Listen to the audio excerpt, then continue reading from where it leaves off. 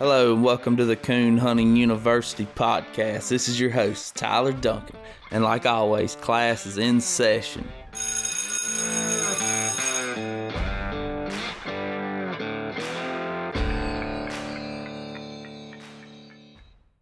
Coon Hunting University is brought to you by Superior Hunting Lights.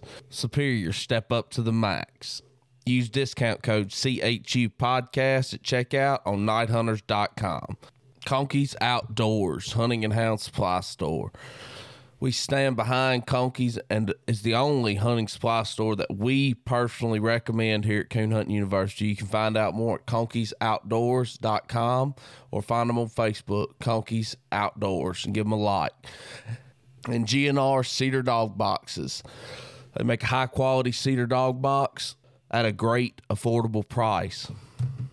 If you're in the market for a new dog box, reach out to Gavin at 615-962-5266. All right, so today me and Mr. Eddie have made the trip up to Belfast, Tennessee, and we're sitting here in Mr. James Love's house, going to conduct an interview. So, Mr. James, if you could, please tell the folks at home that are listening to this a little bit about yourself. Well, I'm just an old country boy. Coon hunted all my life about it. And I think I got started when I was about 10 years old with my grandfather. He was a fisherman, and we had a little old dog we called Brownie. She was a half hound and half shepherd. She wouldn't say anything on the ground, but she was a good tree dog, treated a lot of possums and catch every polecat in the country. And that's the way I got started, out there hunting and fishing with him. And one Christmas there, my dad bought me a red and black checkered wool coat for Christmas, wintertime. Well, one night there, my granddad, he said, "You ready to go?" He lived with us back in. I said, "Yes, sir, I guess so." So I'd get my hunting stuff together, and I said to myself, I said, "It's pretty chilly. I'm just going to wear my new coat."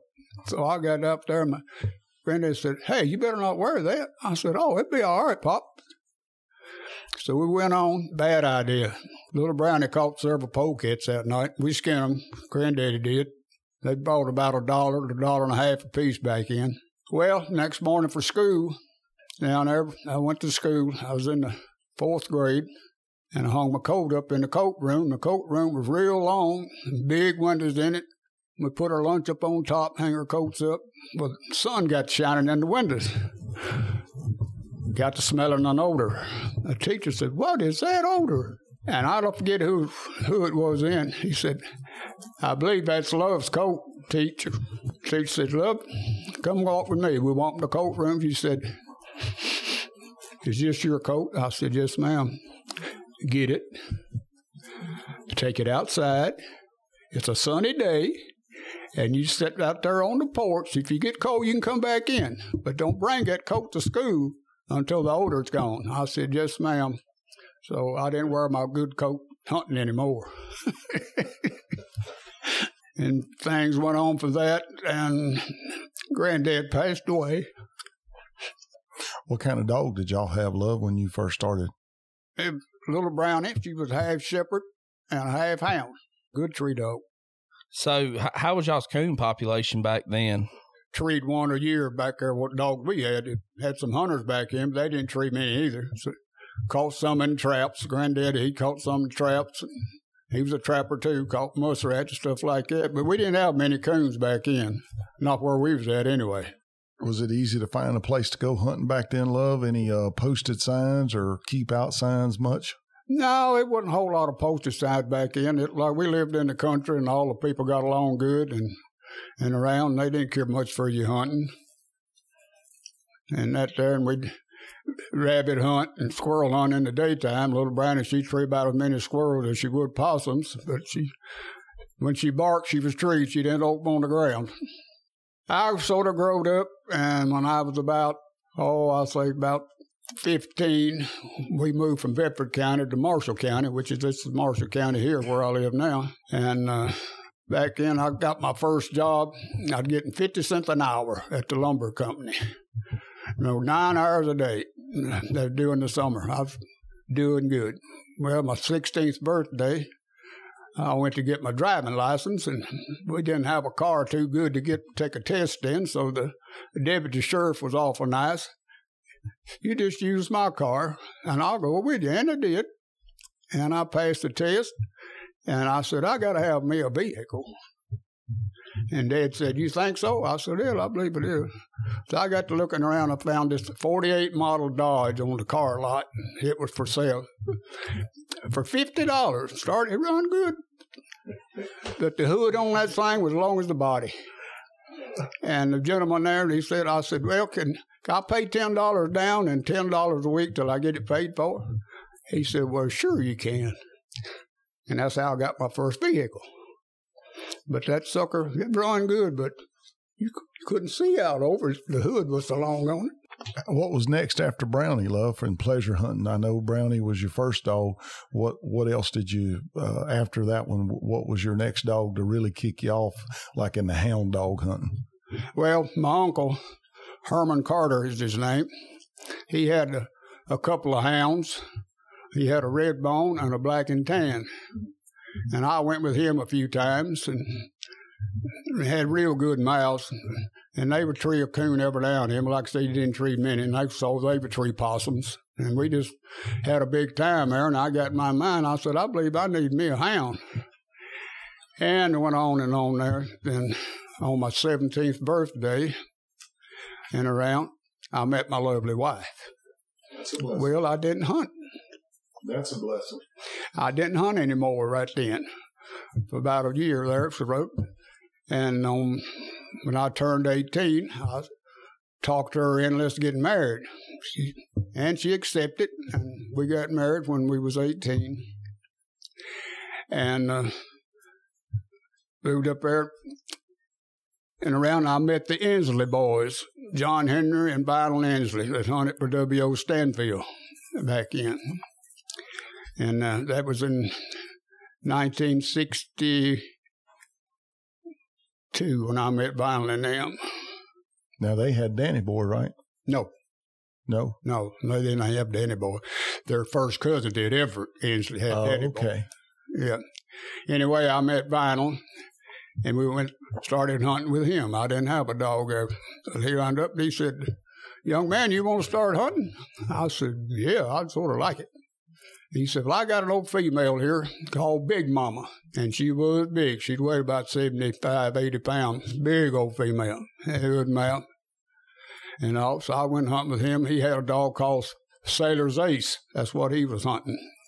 Well, we got there, and I went to my first hunt. After about 2 or 3 months there, I got to learn the dog around. We went to a UKC hunt. Got up there, and you entered.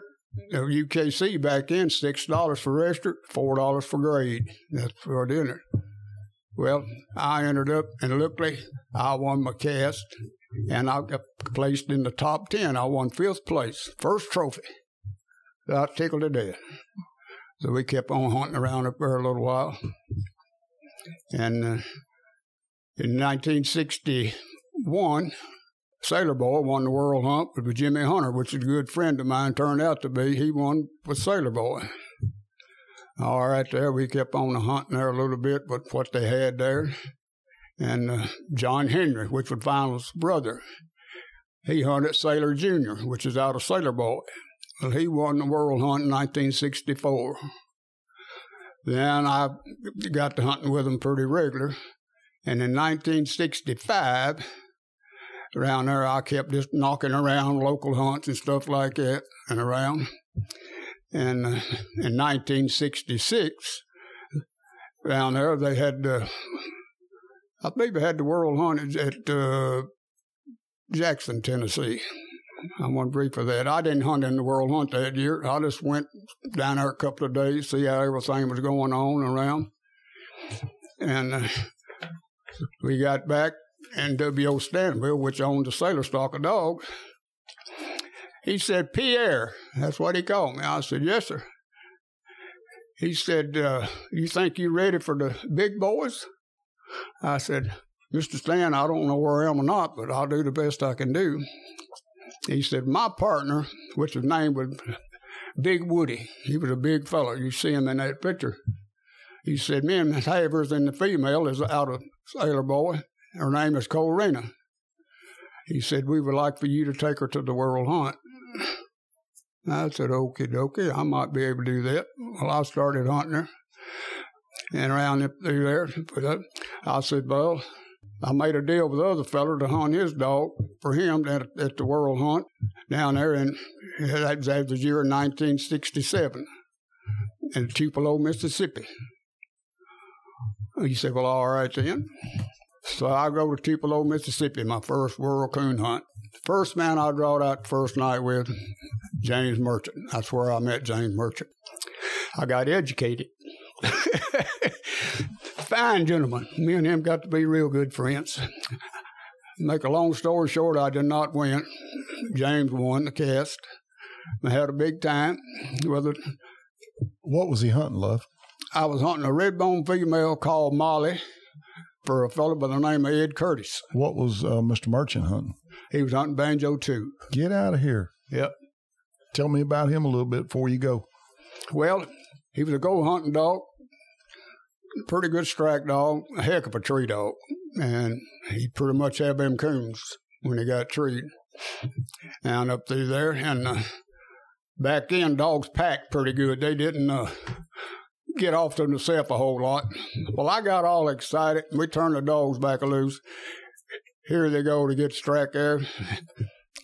And James, he turned around and laughed. He said, boy, I don't need no help. What happened? We turned him loose. The dog, I said, banjo struck just like that. He said, hey, young man, I don't need any help. I said, Mr. Merchant, excuse me. I said, I just got all excited. I went ahead and struck my dog. Anyway, he wound up beating me. We had a big time. Was he a real nice tree dog, Love? Yeah. And had a good mouth? Yeah. Stand up on the tree dog.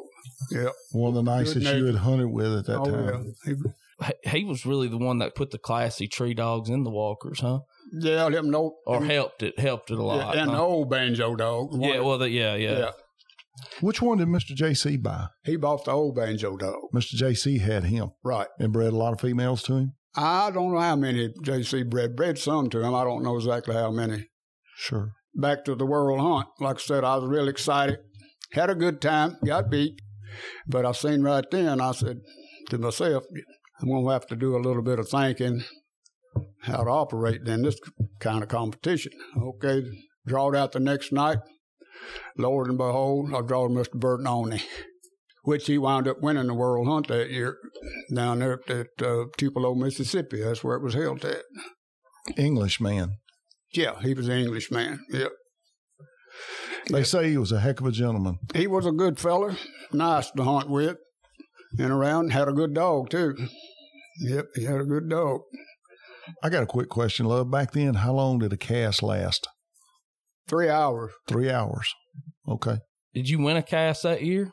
No, sir, I did not. I don't think I hunted, but I hunted 3 nights down there, I think it was. I didn't hunt anymore. Did Elvis show up? No, Elvis. That's about it when he was around Tupelo back then, wasn't it? Yeah, but I didn't see him.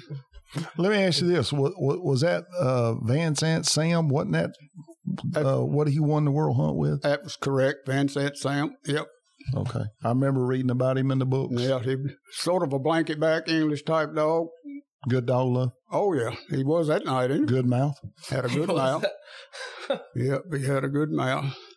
Where'd you go from there? You kept hunting UKC and then would hunt the ACHA World Hunt every year, or where'd you kind of progress from there? Yeah, from right there, I made my first World Hunt then, and I went all the way, and I went in 1969 at Bloomfield, Iowa. I hunted the Corina female for W.O. Stanfield out there, then had a real good time. I drawed out with Leroy Penny, I think, one night. And I drawed out with Joe House one night hunting Chief.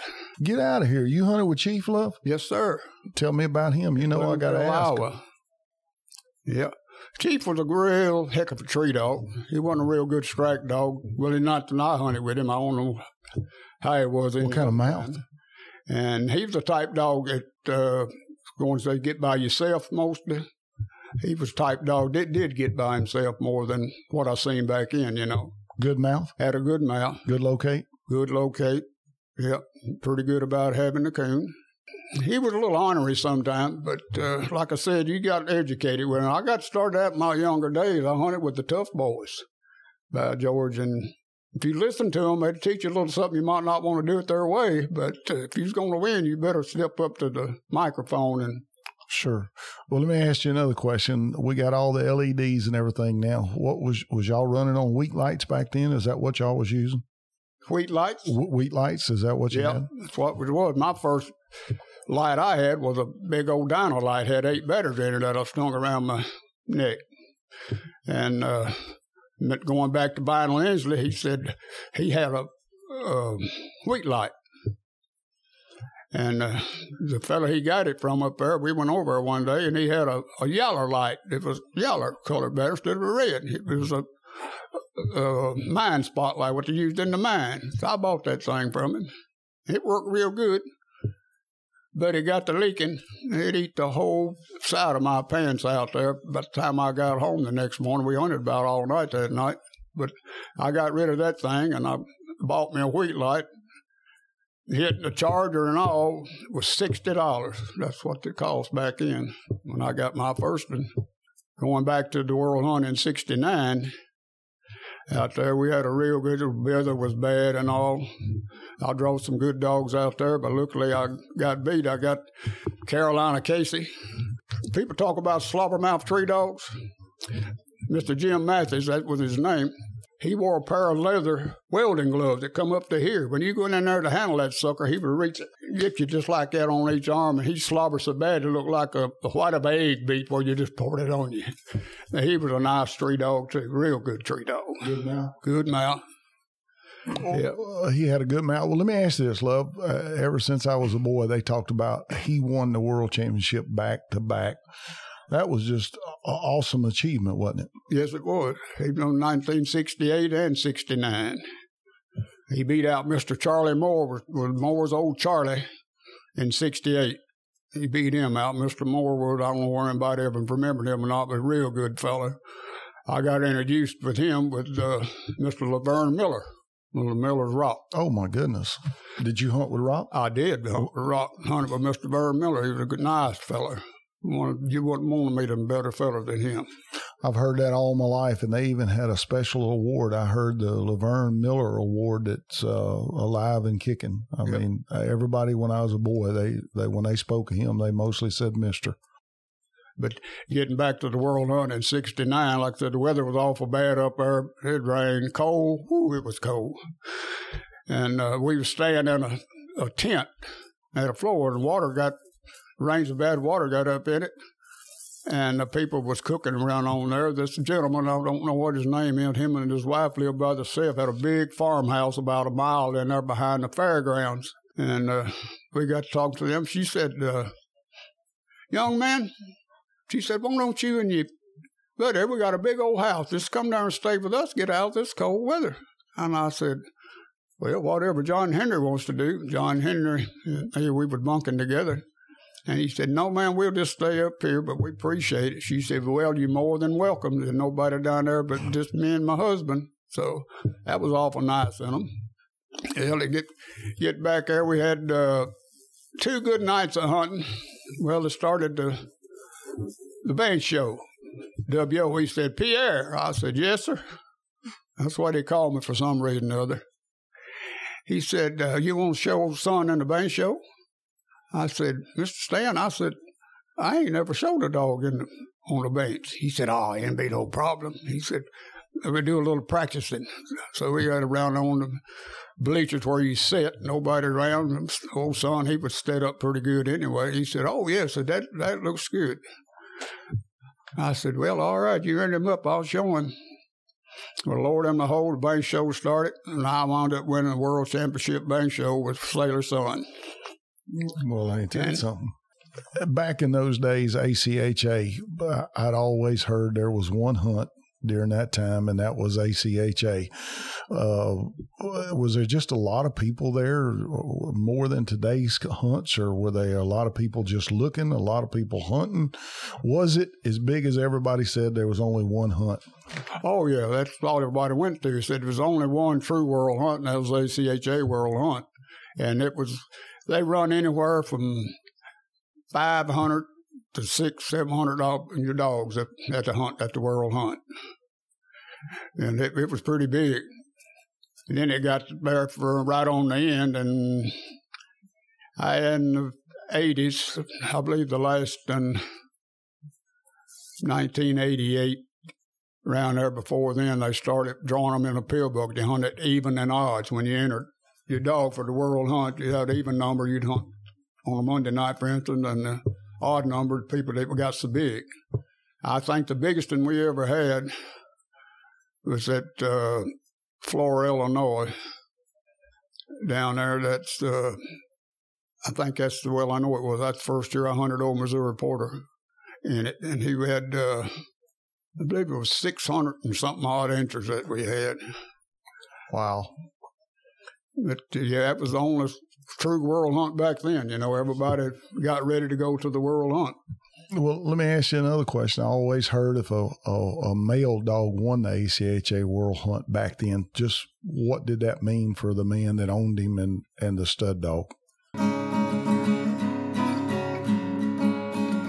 All Yoder Nylon and Razor Hunting Gear's latest products are now available for pre-order and will ship September 6th. Just a couple of the featured products that are now being produced by Razor: a strap vest that comes standard with a Garmin handheld pouch, padded thermal pouch, water bottle pouch, a cell phone zipper pocket, chap strap loop, a D-ring for lanyard. Another one of the amazing products is the competition belt, which features a Garmin pouch, a 10-inch utility pouch, padded thermal pouch, water bottle pouch, and is all conveniently located on a 2-inch nylon belt to ensure the minimum amount of footprint on your body. All these new innovative products will be available for purchase at Automokes. Razor Hunting Gear, designed by coon hunters for coon hunters. Well, it meant that he had a world champion. He was the best that year, and they would put him up for breeding program. Back then, I think $100, maybe $150 was the top money back then. I think it might have did jump up to $200 later on in the years. And they got the privilege of breeding their dog and raising pups, and that's just the way that ACHA was back then. It was the only true world hunt that had to go to. Of course, there was a lot of qualifying hunts around, ACHA qualifying hunts at different places, that you had to go. And you had your representatives there. They would go out with you and look at your dog right at the end and see if he'd tree a coon and stuff like that. I don't know what that was for, but that's what they did. And, well, you placed in the top 20 several times. How many times, Love, were you in the top 20 of the ACHA World Championship? 7 times. I think that's correct. I put Porter in 2 years in a row, and I put the primetime lead dog in 2 years in a row. That's 4. I put a female belonged to Mr. Paul Holt out of Paducah, Kentucky. Put her in the top 20 for him. That's 5. And the TV dog that we bought off of Mr. Ed Bates, English dog called TV, I put him in there. And lead, was it lead? You got in the final cast with which one? Primetime lead. Primetime lead. Yeah, wound up winning 3rd that year. How close you come to winning it all, Love? I had to have a coon right on. If I'd had a coon right on the first start of the den tree, I'd have won it all. But I didn't after that. I think we treed one coon. I didn't have no part of it, and caught one on the ground that night in Englishman, Indiana. Mr. Rafe. Yeah. Mike Rafe. Yeah, he won it. Yep. That's awesome, though, to be in the top 27 times and in the final of the cast. Well, twice, because you had that female in one time, Corina, you said, and then Leeds, you got him in. So that's awesome, Love. Yeah, it was pretty good. But I never did pull it off and win the big one, but I got close. What year did you get your first cast win of the ACHA World Hunt? How many years did you hunt in it before you got a cast win? In the World Hunt? Yeah. Well, we'll go back to, let me see, where I went to that I didn't hunt that year. And the first one I went to was in 67 when Ben said Sam won it. And I didn't win a cast down there. My best of my knowledge, I know I didn't. I didn't win a cast down there. But my first cast winner that I got was 1968 with Corina in the World Championship. And a minute ago when you talked about Porter, I really liked Porter. When we first started, that was the dog you was pushing, and I liked old Porter. But out of all the good memories in ACHA you had, Love, if you was to just tell me one or two of the best memories of ACHA hunts, what would that be? What the best one I can remember? Had a lot of good ones. I don't know where I could just single one out or not. I had good hunts about every time I went, and drawed some good sportsmen. Of course, I've drawed some that weren't too good a sports like you do today, but you had to deal with what you drawed with. My favorite, I don't really know where I had a favorite. Like I said, I enjoyed them all. I met a lot of good people. I can't remember a lot of them's name. Ed Bates and I got to be good friends. And Bob Wagner, I got to hunt with him, an old bandit. And we was good friends. And all. I don't reckon, I probably got some out there I don't know about, but if I got a handyman in the coon hunting world, I don't know it. I've never heard of him. Well, let me ask you this, Love. You know what's coming. Mr. Buddy Gilbert and Crowden Billy. Did you hunt with Mr. Buddy and Crowden Billy, world champion Crowden Billy, 1972, if I'm correct? I did. I hunted with old Billy. Tell me about him a little bit. Well, old Billy was a strike dog deluxe and a good tree dog. And that's what we call him? Yeah. And by George, like I said, dogs back then, they would, sort of pack together. And I hate to say this, Mr. Buddy's gone. He might get at me for saying it, but I'll just tell the truth about it. If a dog got treed out yonder, old Billy was over yonder 100, 200 yards right-handed, so to speak. A dog had 5 minutes to get to the tree back then. It wasn't no cut down, no thing. And you could see there when that dog got treed over yonder, if Billy wasn't treed, that track would come all the way to that dog. He was going to get his 75, wasn't he? He absolutely do that. What about 73 world champion Bean Blossom Buck, Mr. Pride Gann? I hunted with him, pleasure hunted with him before he won it.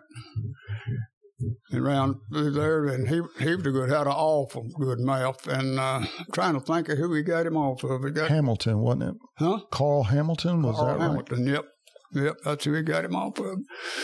And I drawed Pride right after he had Buck in the cast there. Back Pride, I've gone down there and went pleasure hunting with Pride several times, me and Hugh Curtis and some more down there. And he said, "Love?" I said, "Yeah."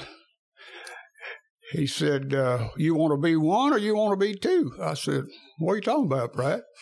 He said, "We hunting together. It's going to have to, both of them named Buck." I was hunting a dog called Plum Orchard Buck right there. That's what I was hunting. And he said, "You want to be one or two?"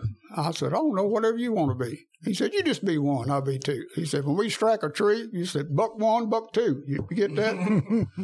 So we had a pretty good hunt that night, and he wound up beating me, which old Buck was a hard dog to beat, and Mr. Pride was an awful good handler. And we went down there pleasure hunting. Now, I don't know if anyone had old finisher. And Mr. Pride down there, he had a big old stump where a tree had been cut down next to the dog pen. And we getting ready to go hunting. He got old Finn out, and he stood down on that stump. He was looking at him. And I told Hugh Curtis, I said, "What is Pride doing?" He said, "He's talking to Finn." I said, "Talking to him?" He said, "Yeah." He said, "He talks to his dogs." I asked him, he said, "Yeah." I said, "You got to let the dog know what you expect out of him, what you want to do out of him. You got to talk to him, get things better." I said, I guess that. And I asked Pride, I said, "You talk to him?" He said, "Every time I carry him hunting." Yeah.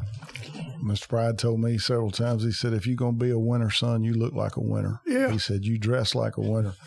And when you talk about that, he also told me about friendship. He said, let me tell you what I expect out of my friends. He said, and my friends can expect that out of me. I remember Buck was the first world champion I ever led to. That was a good time. Mr. Pride was special. All right, I'm going to move on and just ask you about Diamond Jim. What about him, Love? Diamond Jim, so to speak, he come out of a dog shelter. Well, that's true or not, I don't know. That's where they said they got him at, let's see what that guy's name was that owned him. For those who I love's thinking about that, Jim, he won the ACHA Little World Hunt, Grand American, and World Championship all in the same year. That was history, wasn't it, Love? Yes, sir. It sure was. That old Diamond Jim was a good dog, too. He's a little, I guess he was about a 60, 65-pound dog. Had a few ticks on him, but he was a coon dog. Well, you mentioned Finn a minute ago. Did you hunt with old Finn, Finisher? Oh, yeah. Oh, Love, tell me about Finisher. Oh, Finisher was a good dog, go hunting. Good track dog. Mr. Pride tells you the same thing. When Finisher, he never did really start what you call turn into a coon dog till he was about 4-year-old. Run fox. He would run them suckers. Then he finally got slowed up on them, quit, and got to treeing coons like he's supposed to. And around. And Pride, he said he's the honest dog I ever had. He said he can strike an old sow coon when there's little ones. He said the old sow coon put them little ones up, so to speak. If she did, she'd keep right on going. He'd take right on, keep right on after her. Right up there in them little coon clumps, he'd mark that tree he would locate, and he'd stay right at that old coon. Get her treed, go in there to have her, turn him loose.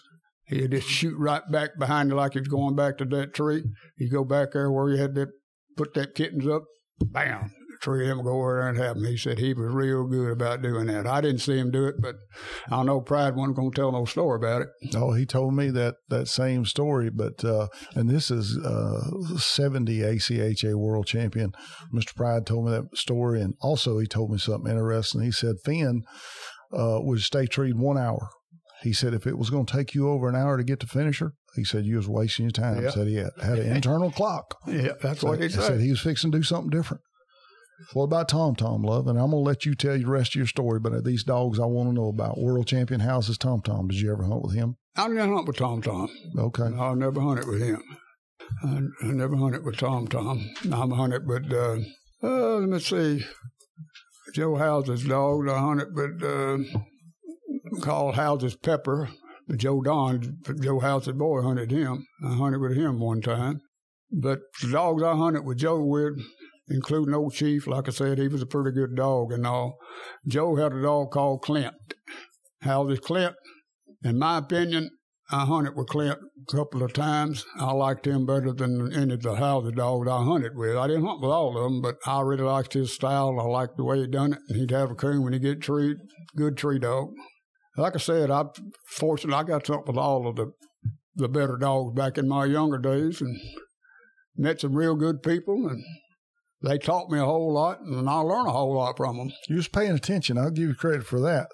You had to pay attention. You didn't go to sleep. You give me some lessons on crappie fishing and coon hunting, and I ain't forgotten either one of them. But all right, I'm going to ask you one more question, and I'm going to hush. Out of all these dogs we sat here and talked about, I seen Diamond Jim when you said him and when you said Finisher, but I'm not making no decisions. October's not far off.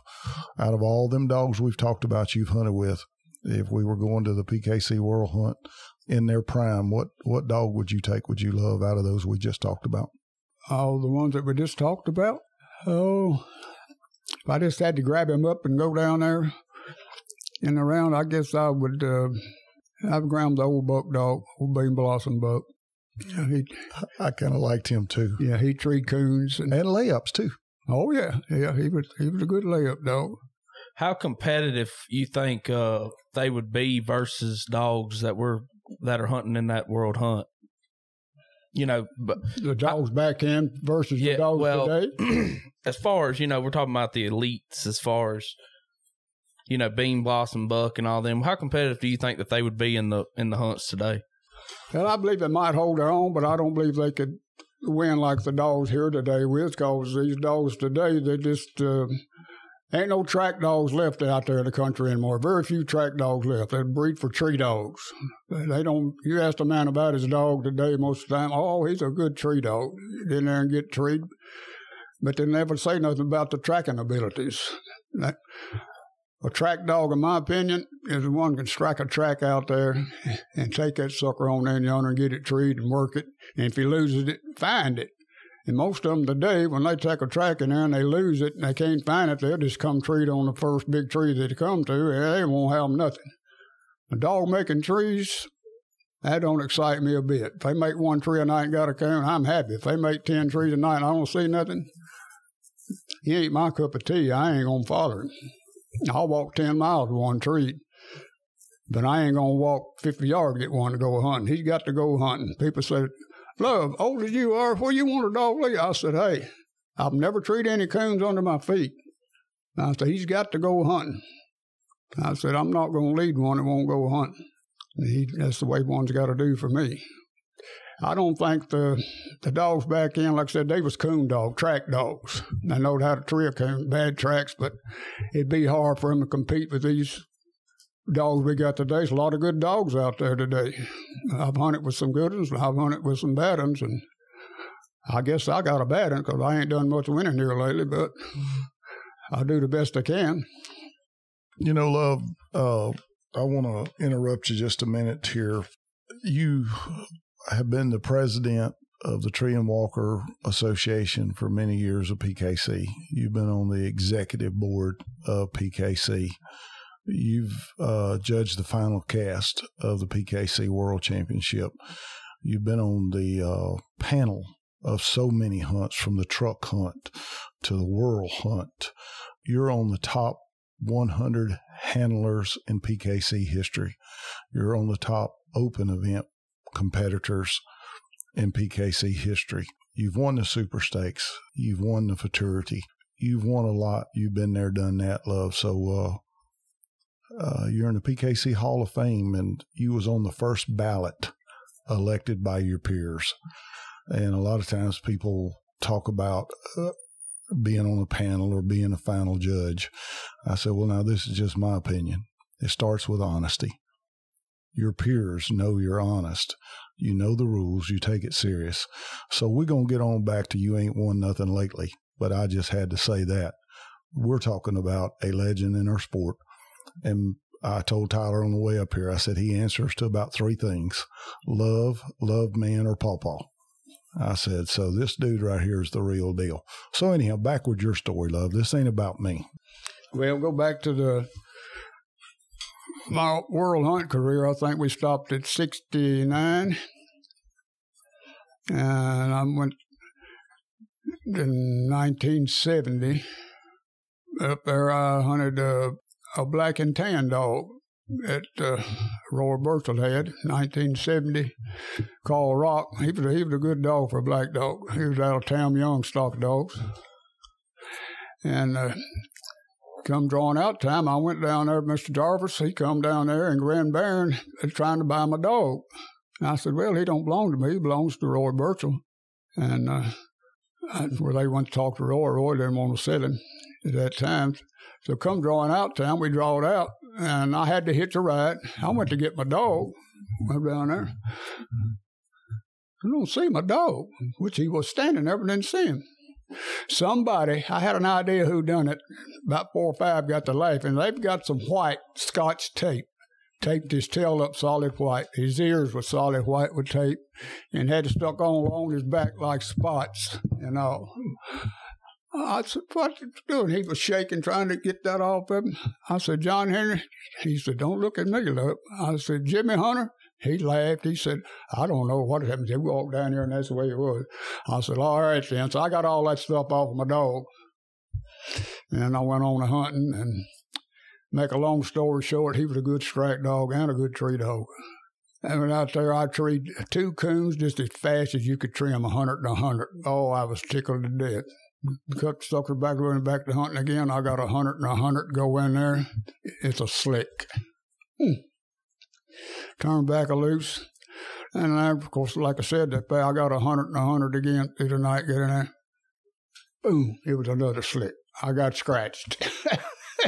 I 3-2 coon about as fast as you go to them, and I 3-2 slick just as fast.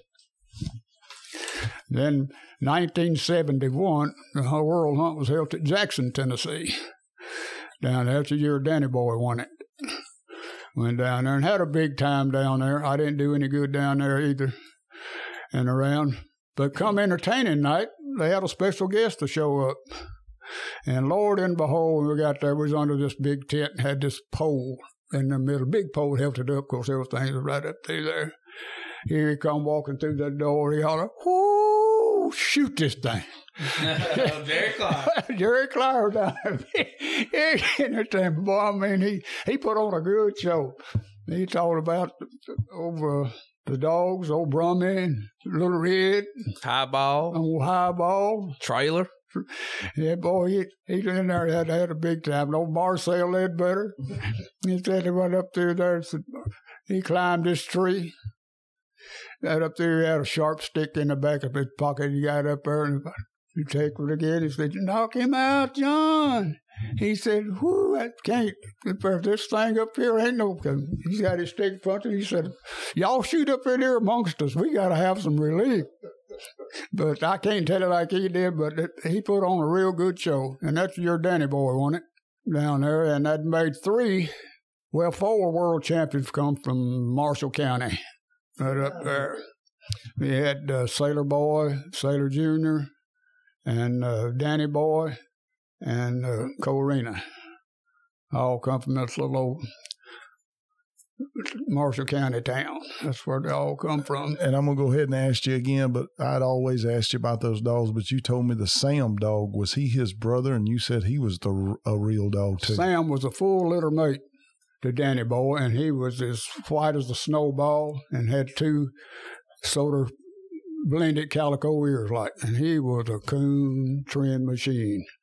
And Creed Smith wound up buying him, and Sam Corden with him, final hunted him in the world hunt, and Creed Smith, if I'm not mistaken, he got in the top 20 more than any one dog that I ever knowed of before he died. But the last year that he hunted him in it, he was 12-year-old. And Creed got in the top 20, and the night they hunted by himself. And I told him, he said, I never, as long as I had him, never seen him do it. And he went to the first tree he got to, and the old rascal had a possum, got scratched on his last world hunt. Get out of here. Yeah, he was a good one. Danny Boy was a good dog, but Sam was the better dog. And 71 and 72, Crowd and Billy won it. I didn't do any good up there. 73, Old Buck won it. And 74, I believe Diamond Jim was the winner. In 75 was Tennessee Lee, Billy Ledbetter, and Pride Gannon together. He was a pretty good dog. I hunted with him a couple of times. And in 76, Mr. Bob Wagner won it. In 77, it was an English dog win it. Spike, I believe his name was Spike. Yeah. Got to get back on that. I said Bob Wagner. Bob didn't. He won it in 78. 6 was Tom Tom. Huh? 76 was Tom.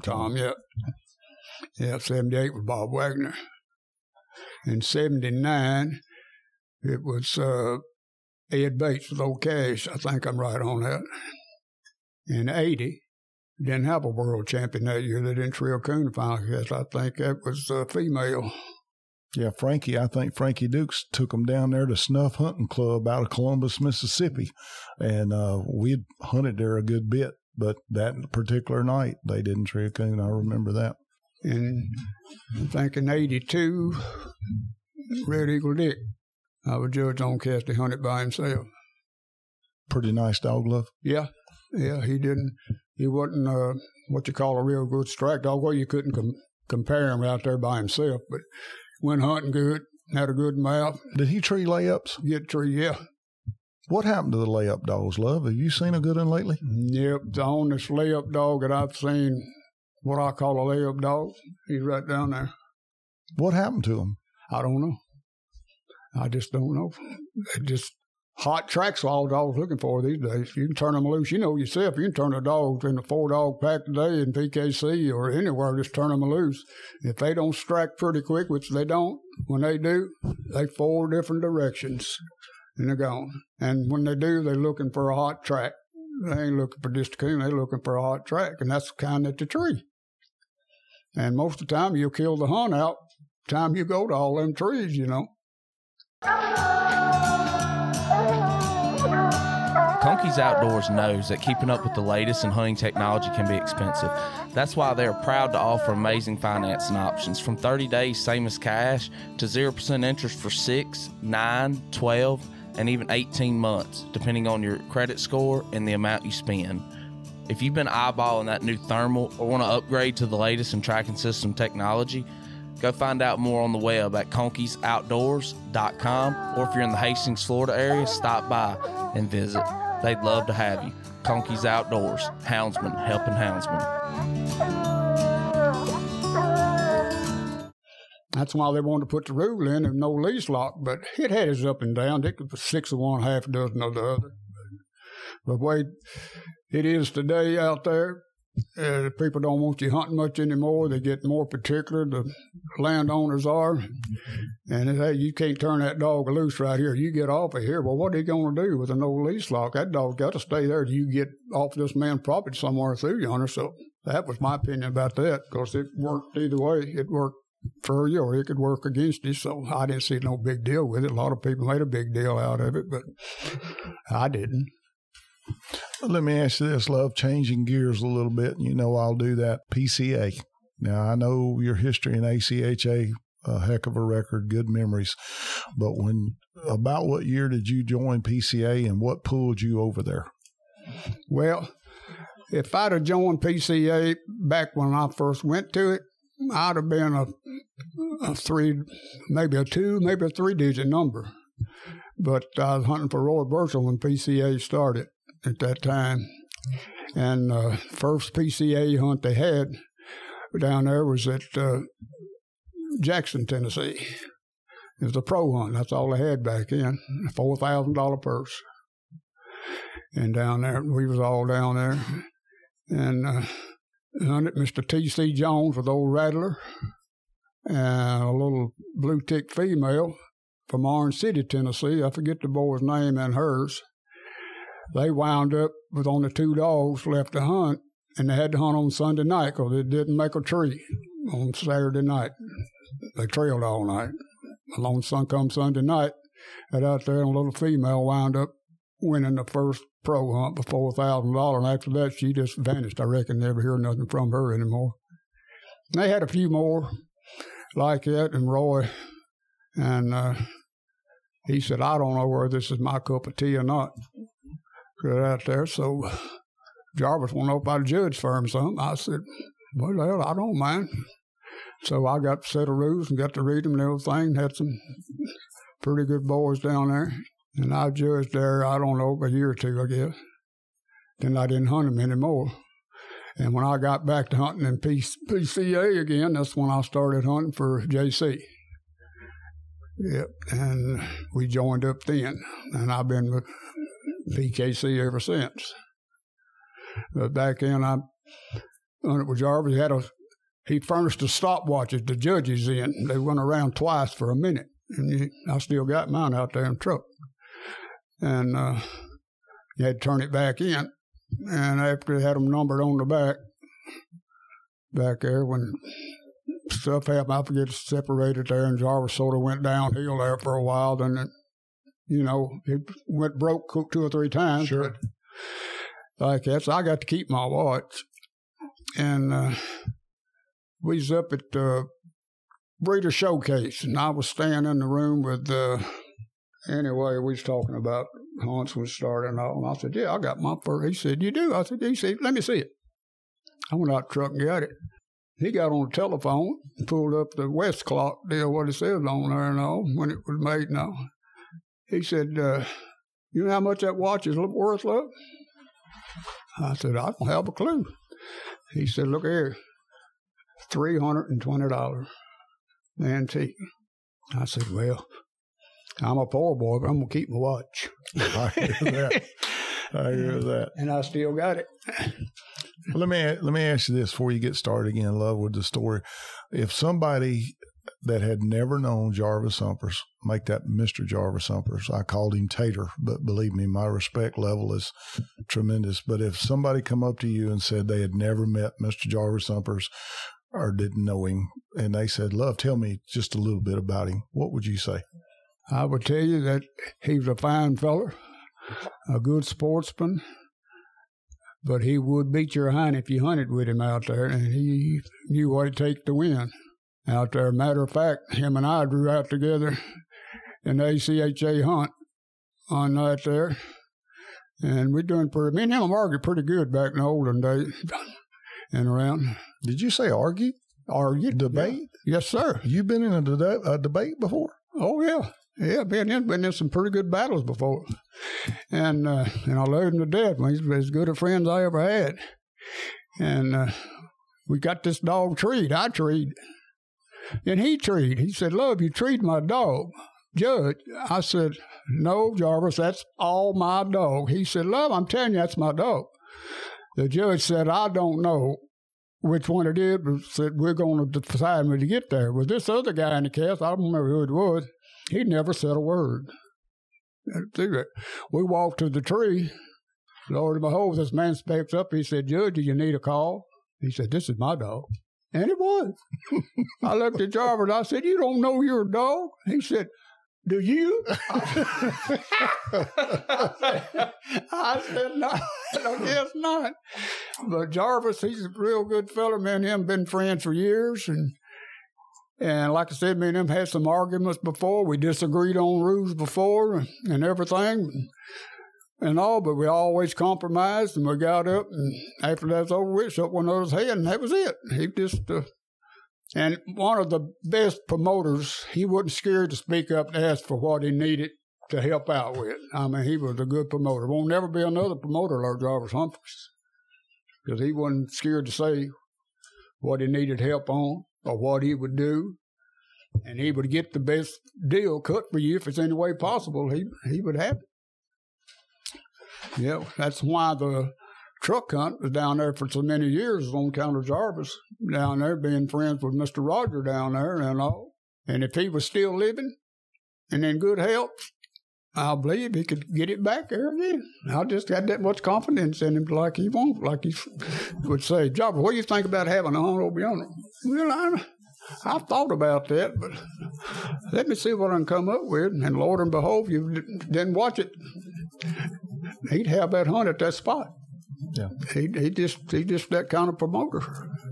And boy, the rules and stuff is what set it apart. Well, let me ask you this: back in the day when you switched, if you went to ACHA hunt, and I'm not talking about any organization, but was there that big a difference between the rules, Love, or that much difference in people that was paying attention, that was there to compete? Was there a difference, I guess is what I'm asking. Well, it's back then rules needed some changes, and around, and after I went back into it, when I started hunting with JC, up there, I joined up, was a member, and Jarvis thought enough of me with my abilities for a judge to ask my opinion on some stuff in rules. So I got to sit up there, me and Mr. Tam Young, and Tam and I come up with some of the rules that PKC's got.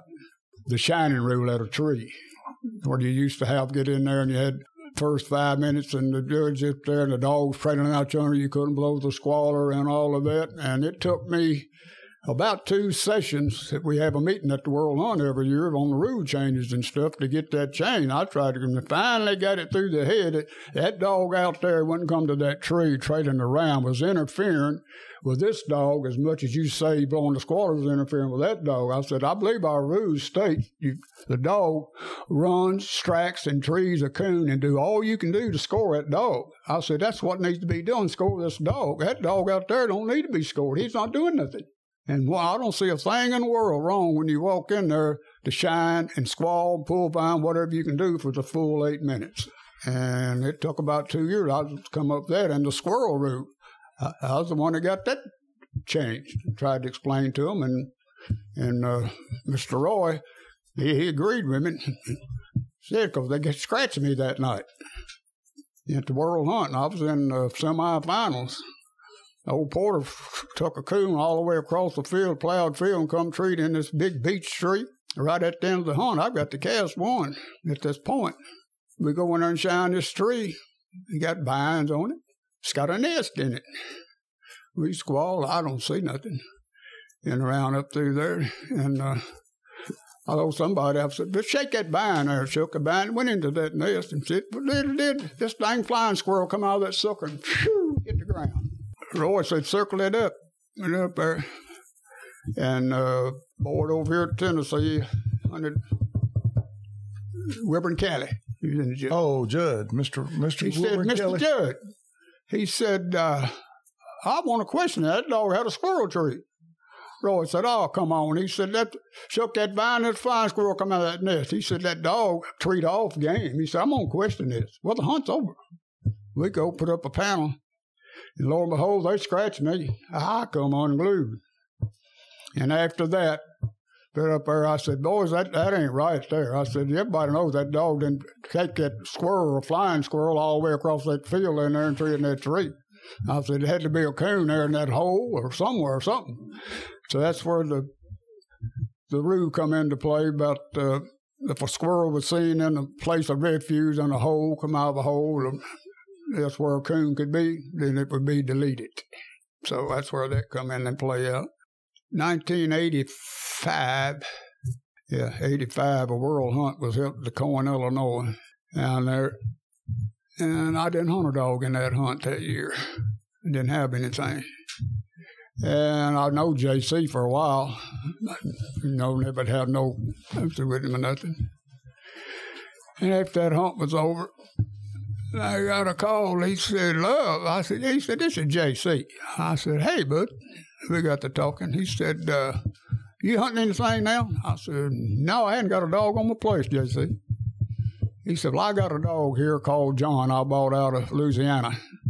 He said, I don't think it's too much. He said, I'll meet you halfway and come get him and hunt him a couple of weeks, see what you think about it. He said, if you want to hunt for me. I said, well, I'll see what you got. And I got him, and I called him back in about 3 weeks. I said, JC, I said, if you want to hit the road hunting and try to win, I said, this dog ain't going to cut it. I said, you just ain't got it what it takes to win. He said, well, I thought that. He said, I got a dog in mind I've been trying to buy. I said, you do? He said, yeah. He said, he's called Missouri Porter. He said, I've been trying to buy him, but he said, Bucky don't want to sell him. Bucky Kimball owned the dog. I said, all right then. It went along there for about 3 or 4 weeks or a month. And then the phone rang to JC. He said, Bud, that's what they call him most. He said, I got you a dog. I said, you do? He said, yeah. He said, I got old Porter bought. I said, you do? He said, yeah. He said, Bucky Kimball called me at 2 o'clock this morning. Want to know if I still want to buy Porter. He said, well, sure. He said, well, I'm going to sell him to you. The JC give $4,500 for him, met him halfway, and that's how we got old Porter. Had a real good mouth. Wasn't real. He's about a 50 on the average strike dog. But we was pleasure hunting down in JC. Big cornfields down there in corn time. And that's where he lost most of his mouth out. He hit an old coon in a big cornfield, and after about 45 minutes to an hour, JC and I tried to run him down to catch him, get him out of there, and that's how he lost most of his. Well, you remember how low mouth he was, and that's how he lost most of his mouth. But he was a good dog. I done a lot of winning with him. I sure liked him. And he would get off to himself, and he'd tree coons. And I put him in the World Hunt twice, and I was won several PKC pro hunts with him. But when I was winning with Porter in pro hunts, won for $1,500 first place then. That's all it was. And after a while, it finally jumped up to $4,000. And that's when I got to hunting for JC, and I hunted for him from 86 until 2005. I think that's what it was.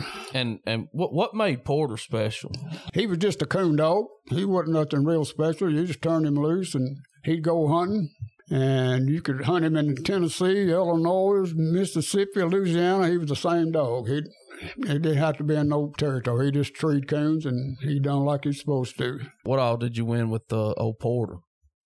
Oh, see, I won some $1,500 pro hunt. I won a whole lot of open hunts with him.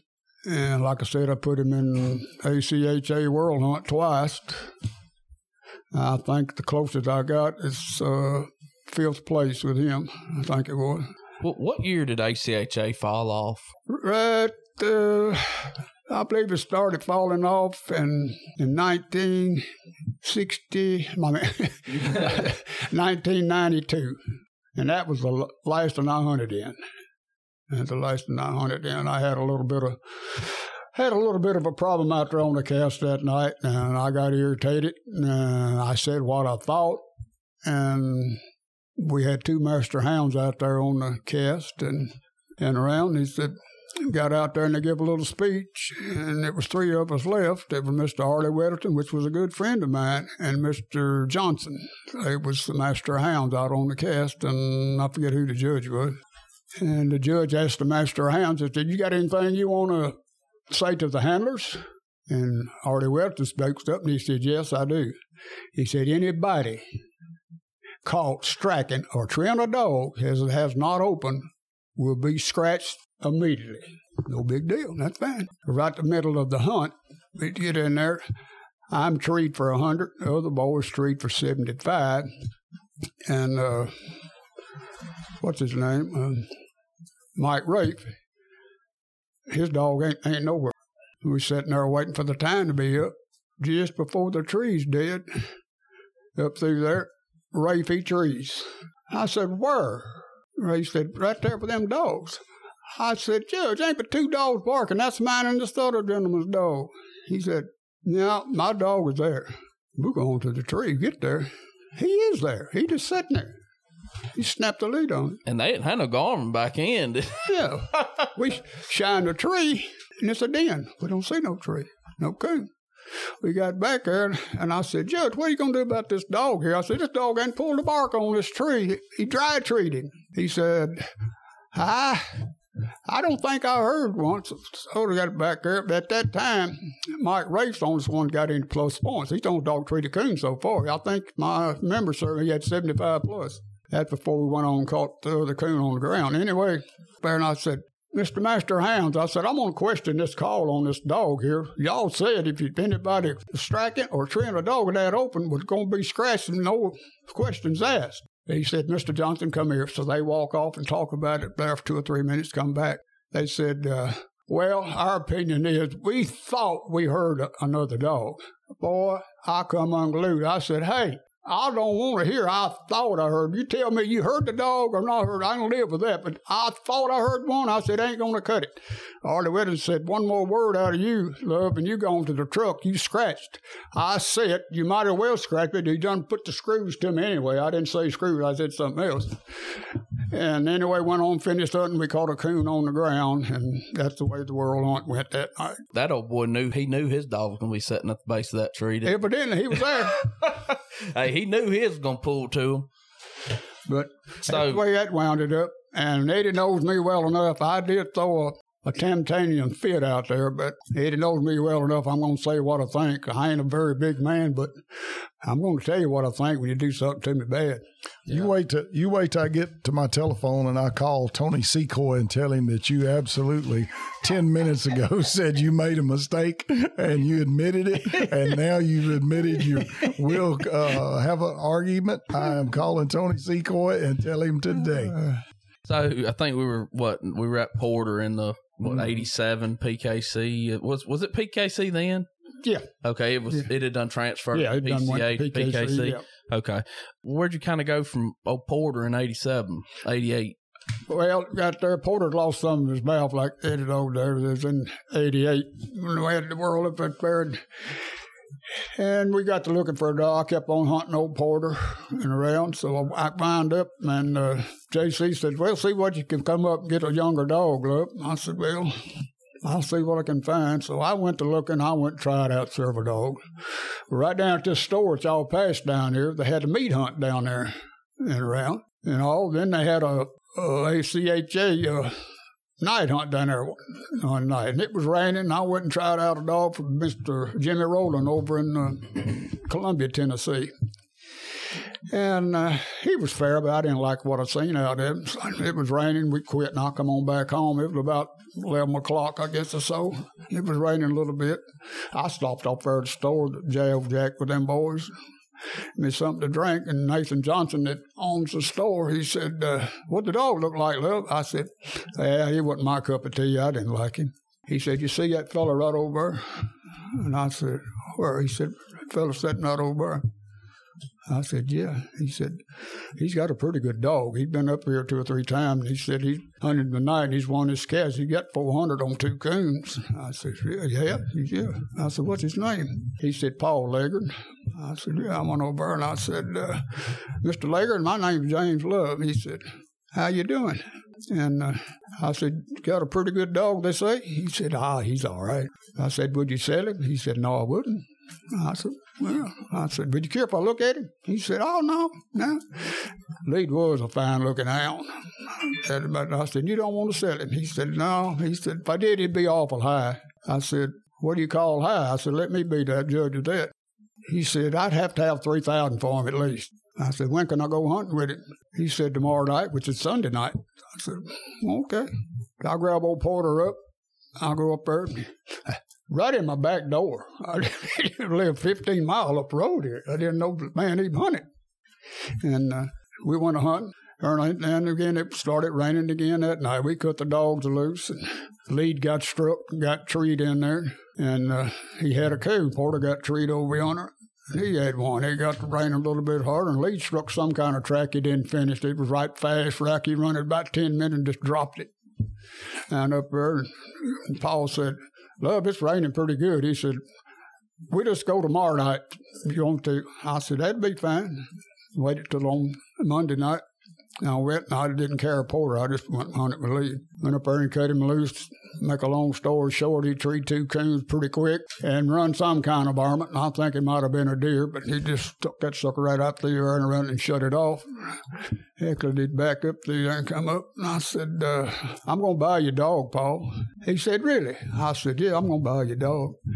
He said, whew, I sure hate to sell my dog. He said, I'm not going to back out on you. I said, but I'm going to buy your dog. So I bought his dog, and that's how we come up with the Lead. Lead, he was the grandson of Riverbend Flag.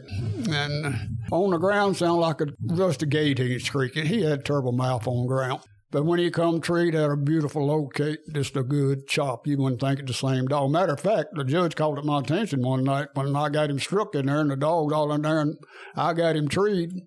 And he said, Love, you treated the wrong dog. I said, no, sir, I didn't. I said, that's my dog.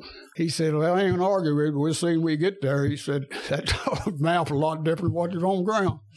Got there, and it was Lead, like it was, but that's the kind of mouth he had. And J.C. never hunted with it. So he said, let's take a little hunting trip. I said, yeah, where we going?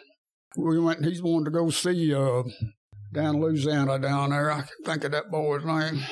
Coons, he was open down on the refuge. Anyway, we went down there and carried Lead and stopped at this motel and got us a room. Went over and we drove through that check-in place. And that check-in man, he said, got one rule here. He said, you bring out what you kill. Okay.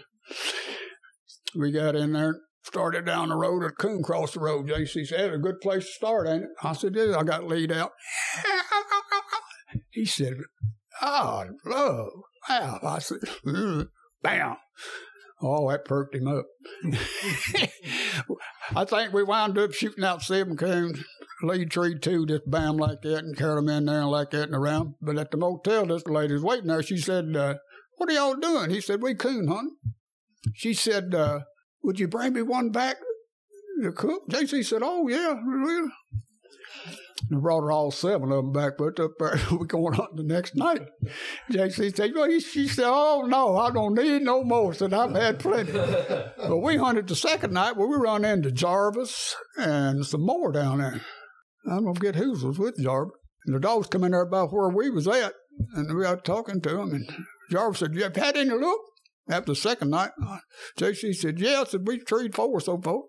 He said, "We ain't treating nothing. Dogs are running everywhere. I don't know what they're doing." So I don't know how many Jarvis now wound up treeing in there, but we had another good hunt. And we come on back home. That's when J.C. got the lead. I got to hit in the circuit with lead and got to winning with him. Everybody wanted to see lead, and I charged them a quarter. Don't want to come see let me look at your dog, look. I said, 25 cents. I'll be glad to show it to you. Had a lot of fun, a lot of kickback like that. And then Ronnie Nickens, we battled it out for the races, and all. Old Como was a hard songbuck to beat. But I beat him twice. He beat me twice. We never had a saw hunt. We never did draw no more together. And that was a grandson to Flag, too? Yeah. Oklahoma was. Mm-hmm. Yeah, old Sheena was direct out of Flag. He had his impact, didn't he? Old Flag did. Mm-hmm. Did you like Coma? Oh, yeah, I did. Coma was a go-hunting dog. Good tree dog, get by himself. And he would pay attention to his handler. You had to know Ronnie Nickens. He was tough on a dog, but he got 100% out of every dog he ever hunted. What about Candy? Did you ever hunt Candy? With who? Wipe out Candy at that time. The Vern Miller's dog? No, Zeb's mama when they bred Candy. Photo had her, Berry Kitty. Oh, Kitty, and what had the female? Yeah. Now, I hunted with old Zeb quite a bit. I don't know whether I ever hunted with the female hunt. I hunted with Zeb. Yeah. Close hunter. Huh? A close hunter. Yeah. Yeah, he was close to her. That son of a buck, son, here, whatever he struck, he run to catch it. He might not be after coon when he took out of there, but you bet your sweet hiney when he got treed, he'd have a coon. Hey, that's a real track dog. Me and Tyler was talking about track dogs, and you mentioned it again. He would be on the list, wouldn't he, Love? He would run that track. It might not be a coon every time, but like I said, when he took a track out of there, you was going to see a tree. It might be 5 minutes, and it might be 30 minutes. But he wound up with a coon. And Lord, but whole, you would know that it wouldn't be after one. Barry said somebody told him, I don't know what Zeb's running. Whatever he's running runs right out of coon. Yeah. It was going to be panting hard, whatever it was, because that dude was fast, too. Yeah, I hunted all with the West Tennessee boys. We hunted all together, rode up there with Mr. Hoss Gaines and Tam Young. And he had old Popeye. I like Popeye. Down there, all them boys down there, they always had a big time. Yeah.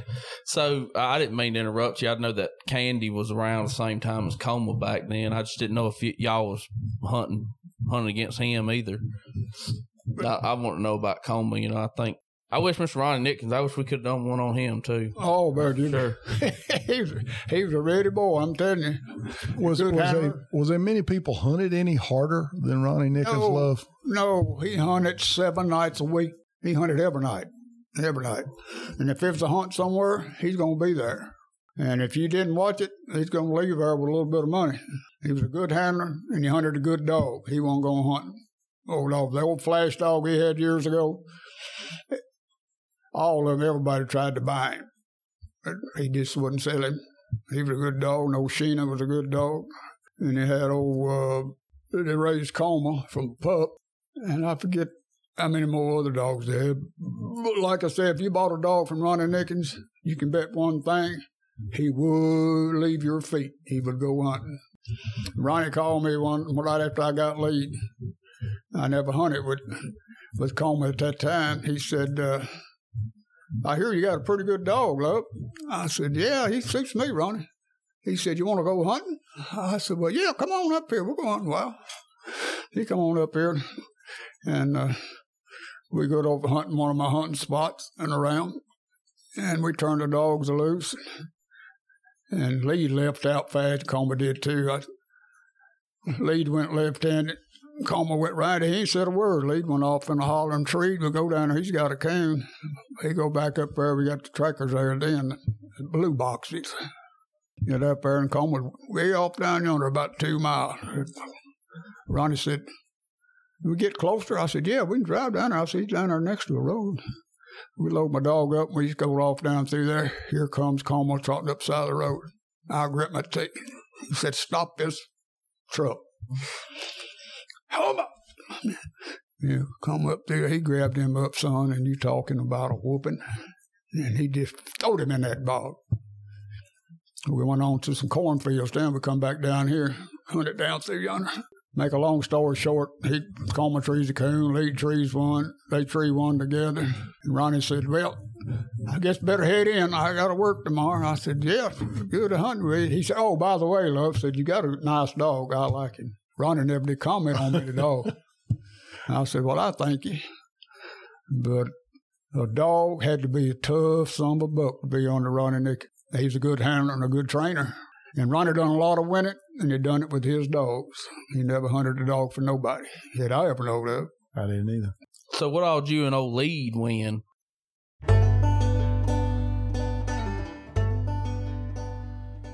Are you in the market for a new dog box and just don't know which one to get?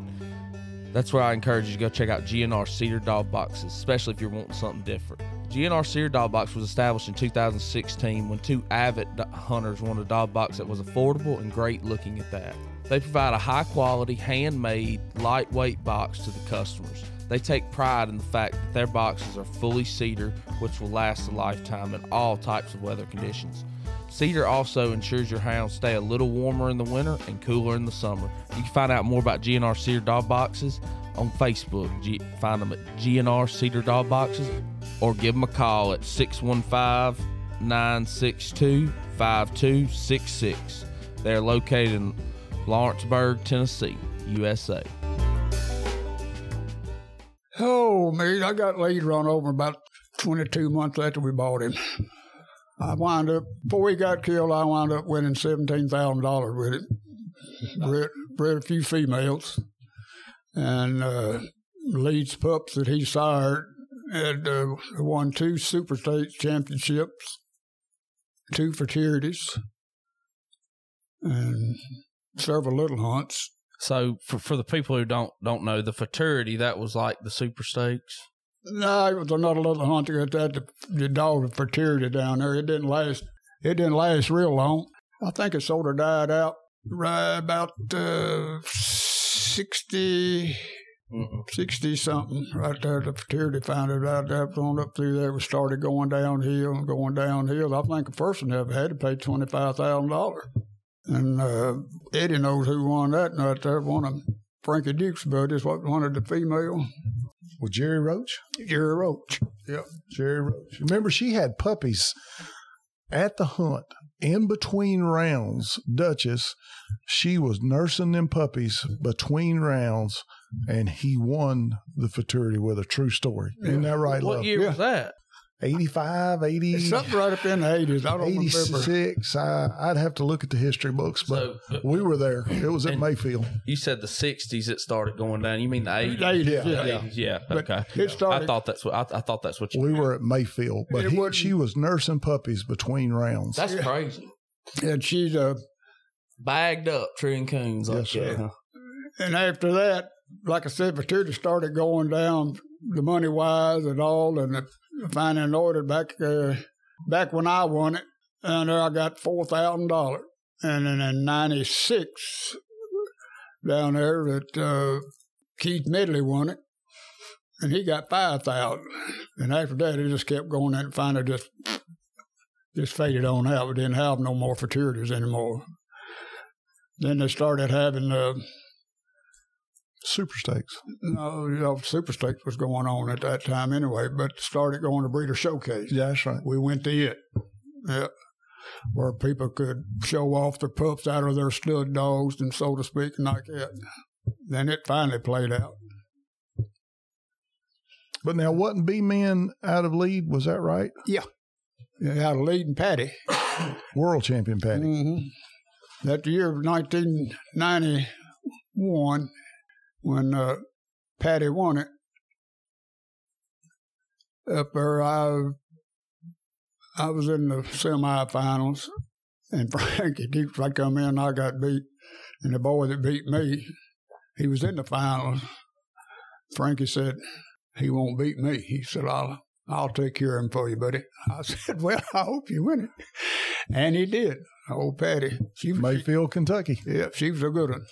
Yeah, she was a good one. Frankie Dukes on Patty? No, J.C. Ellis owned her. Oh, but Frankie Dukes was hunting her? Mm-hmm. Okay. I was fortunate to be standing next to Mr. J.C. when they come in the door, and love to tell you, they wasn't no cell phones or nothing like that back then, and those guys come in the side door, and when they did, they introduced fourth place. Mr. J.C.'s paying attention. When they covered third place, then they introduced the second place, and immediately he knew that, you know, Patty was first. And I mean, Mr. JC, he was special, as in, like, every time I say that, Mr. JC, but when he threw that big old paw up in the air and give that fist pump, I mean, that's what he'd looked for all his life, wasn't it, love? Yeah. He was a good fellow to hunt for. I hunted for him for 20 years, and he told me, he said, "Hey, I got one rule." He said, you win with your dog. He said, a break is a break. A cheat is a cheat. He said, I don't go for cheating. He said, if we ain't got enough dog power, we'll find one. And that was it. When y'all bred Lead to Patty Love, how did you come about B-Man? How did that all, would you get him as a pup or what? No, I had him, J.C. had sold him to a fella up there, some of the pups, and B-Man was one of them. He sold them.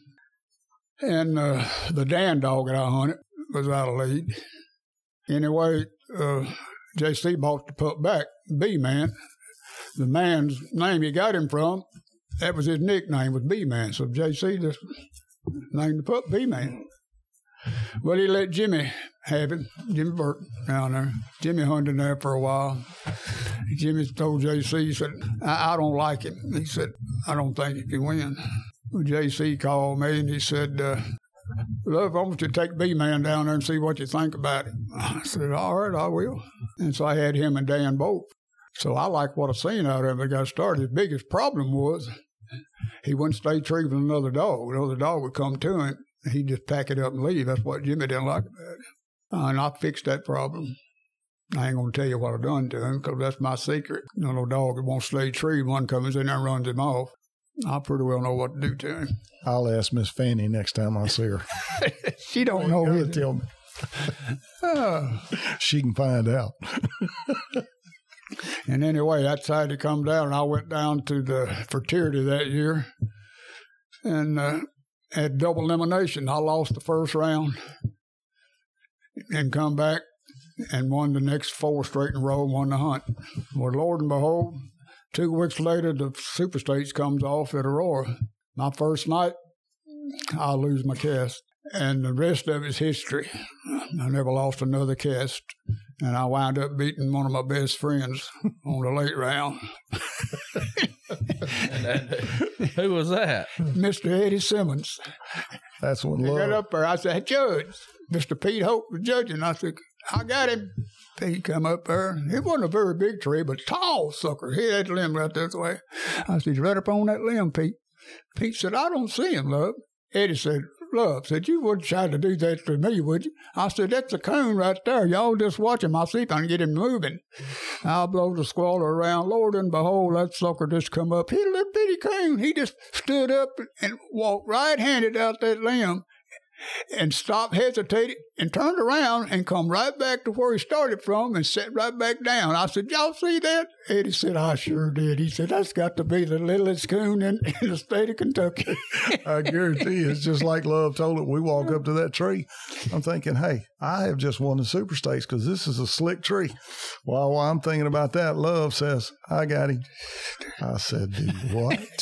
So we get over there, and it was a blessing for me. Oh. That coon stood up and went and did what he did because I thought, my goodness, that Love is something here now. But he's a coon finding rascal. I don't care what Tony Secoy says. He's a coon finding rascal. Let me ask you another question, then I'll let you get back. All these years you spent trying to teach David Dow how to find coons. How's that coming? How's that working out for you? He's the worst pupil in the world. All the years that we've been down there at the truck hunting around, and most of the people, they'll tell you today, they said, just let Love shine the tree. And which I ain't bragging. I'm not as good as I used to be. My eyes ain't as good as used to be. But the coon's up there, I find him most of the time. But anyway, Dial, he would follow around me, and I said, Yeah, I got him. He pushed me out of the way. He said, yeah, right here. And I said, you can't find nothing. And they'd get to calling him back in between times at the club. 3 for love and dial nothing. And all him making a little mad. Ended up coming out of the woods right up there. He got to pull my ear, and we was getting ready to go out on the caddy. He pulled my ear and get on. I said, I'll get you back. Well, I looked over there, and these wire clips that what you squeeze, it's about that wide, looks like a clothespin. I put one in my pocket. All right, we go down through there and around, finish the hunt. We like to walk in here to the last tree the hunt's going to be. We're wading water about knee deep. We go in there and shine the tree, find the coon, and come walking up through there. I don't remember who's judging at the time. I reached over and punched him. I said, watch this. He said, what you going to do? I said, just watch David.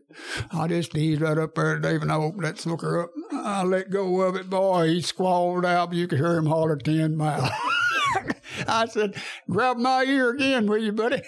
2-time truck winner David Dowell. I'm glad you're about to get him taught up there on finding them coons, love. For sure. I got a question for you, too. I was told to ask you, because they did interview Mr. Dwayne Boyd on the podcast, and he brought your name up, and he said, you just asked James Love about why he don't ride with Harold Davis anymore. He said James Love tell you he won't ride with him ever again. I will not. No. Why is that? He drives wide open and he can't stay on his side of the road. But it's sure enough. He said, you just asked James Love. He said he wouldn't never ride with him again. Yeah, I wouldn't have thought him for $100, Mr. Boyd. So we can get back to what you're saying. So you just beat Mr. Eddie in the Super Stakes with the smallest coon in Kentucky. Where do you go from there? Well, see, I don't be man. We went from there after that. That was our first truck hunt that we ever had down there in Mississippi. The first truck hunt we ever had in 1996 down there, and I hunted B-Man in it down there, and I wound up winning second that year with B-Man. Clay Young beat me with Zeb. That's correct. Zeb, you're right, love. I was wrong. Yeah, beat me down there with that. And I reckon the Wipeout dogs, I guess, I don't know, they've won more trucks than any breed of the dogs that I can think of. Yeah, they could probably open their own used car lot by now. Yeah. I know Moose won 2, and Billy Bell won 2. Zeb won 2, and Peanut Scott, his dog was out on Moose. He won 2. Elmo won 2. He was that stock of dogs. They won more trucks than any stock of dogs. They were truck winners. If you went down there walking, if you could afford to walk down there and hunt one of them, you'd have a ride back because you'd be winning your truck. Did you like them? That was kind of the time they really started coming on, wasn't it? Oh, yeah. I liked about all of them. And I was fortunate enough the boys give me a couple of pups out of some of them, but I never could get one of them to want to stop at the tree, by George. They just want to run. So I didn't mess with them too much after. I guess I just got a hold of a bad one, but oh, yeah, they would beat your hind end. They all was good dogs. I hunted, but first time I ever hunted with little Billy Bell, I drawed him with old Peaches, and we cut the dogs loose, and they get struck up through there. Well, we hear coyotes barking up there. Oh, yeah, I'm ready. And here comes Peaches. She struck this time. She's bringing this track right down, told her in front of down there. I said, boys, these coyotes is after one of them dogs. And listen at him. And Billy Bell, he just dies laughing. I said, well, there ain't nothing to laugh about. I said, he might catch that dog up there. About that time when that Peaches come straight. Peaches Street? Going in, it's all Peaches. Billy Bell, but I said, Lord and boy, I said, she sounded like a cow. They had some tough hunts back then around this area, didn't they? Oh, yeah.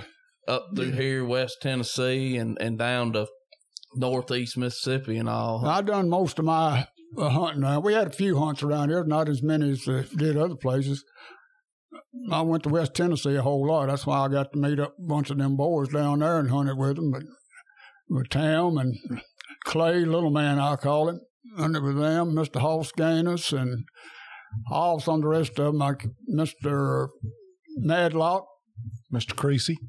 And Mr. Creasy. And and all down there. It was all good boys. I hunted with them a whole lot. We all about pretty much the same age, very close. I think Tam probably a little bit older than I am, I think. I'm 77, or will be next month. And I believe he's about 80, maybe. Him date 80.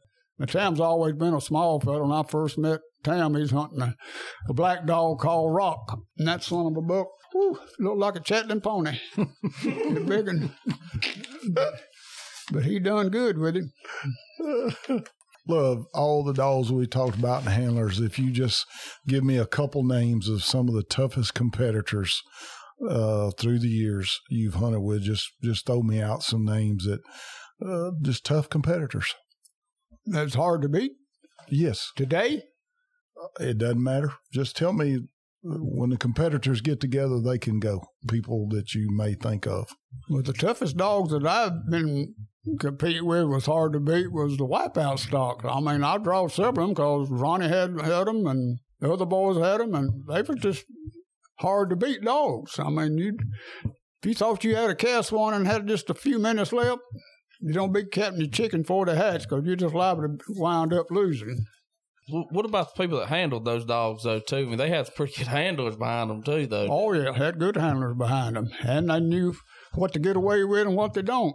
Out of all the people you've hunted with and all the dogs, if you had to pick one duo out of all the ones you've hunted with and you said, all right, they're going to get a cast win tonight, who would you put your money on? Well, the dogs that I've hunted with, of course, you can't compare the ones I hunted with back when I first started to what they got today. But if I had to just walk out there and they had 4 dogs out and he was in there and I had to lay my money down on that man and that dog, it'd be Ronnie Nickens.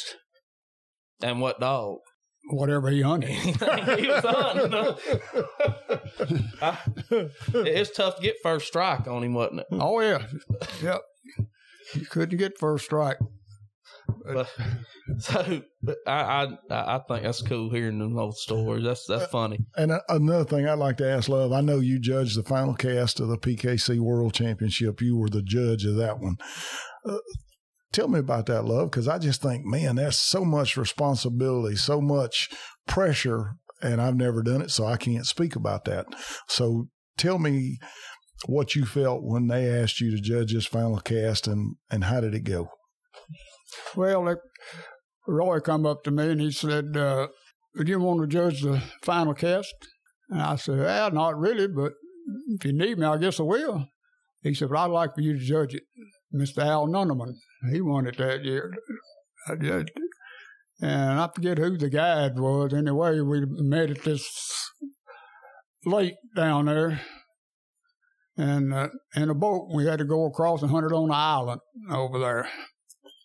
And Al Nunneman and I can't remember who all else in there. We had a good coon hunt, though. Right at the end, we got in there, Wild Time. She had to have a coon, and we got there. Water's been up so high over the years. Corn stalks are just like you took a dozer and pushed them up against this tree. This tree was about big as a stovepipe, I guess, right in the middle of it. Looks like where you stuck and just stacked hay like the old people did around it. She's sitting right up on top of it. Tree, no. You get in there and get shining, you got leaves on it and all. And Al, he said, "I guess you run that sucker in them corn stalks there, I guess, right around there." We got to shining and all. And Lord, she had a coon up in the top of that tree. I mean, it wasn't going to be too hard to not find it if it wasn't there, because we didn't have a bunch of leaves on it. But just getting there, I mean, you just have to, like walking up on the bank, step up on the corn stalks up there, like piled up on there. And there it was. And Al Nunneman, which I know you know him up there. When I said, "Yeah, here he is," boy, he squalled, "Wow, all right." We had a big time that night, but that's. I've been asked to judge them before, but I'll have a lot of them. It don't matter. My grandson, Booger, if he was out there and I was judging, to me, he'd be just another stranger right out there. And I've turned some down because you know how some people are, but the judge knows so-and-so, they big buddies. And I've turned some down, being asked to judge that I didn't judge on account of that. If that person happened to win, you know how some people are, they're sore loser, they want to talk about the dog or talk about the judge or whatever. So. Well, Mr. Roy come to you and asked you to judge too. That was pretty hard to say no. Mr. Roy, come. Tell people, Love, that never had an opportunity to meet Mr. Roy. Say a few words about him. Oh, Roy, he was a good feller. I hunted with Roy out there pleasure hunting and all, and he stayed right on top of things. He knew the rules. He knew how to put a hunt together on. And a lot of people didn't turn him down. He was that kind of feller. He treated people like he likes to be treated. And I sure missed him when he passed on, but he was a good fella. He wouldn't mind telling you what he's thinking, right or wrong, you know. But there's one more I got to tell you about that at the Winter Classic down there in Mississippi. Down there, the first one I went to with Lead, the primetime lead dog. Right there, he was just fertility. We get out there, it's raining. Not bad, but it's raining. Guess who I drawed out with? Mr. Roger Dale Kearney. That's where I met Roger Dale at. We hunted out there. Anyway, I'm getting ahead of myself. We hunted out there. I win my calf. Roger Dale wins his, and I forget who else there taking pictures. What are you going to do? I said, well, I'd rather hunt it. And Roger Dale, Lord, no, it's raining. Now, I said, it's been raining all night. Oh, he didn't want it. Then it got to rain a little bit harder. I said, well, we'll just split it. And I got to telling people, I said, Roger Dale used to coon hunt, but I broke him from the habit in Mississippi. That was his last hunt he ever hunted in.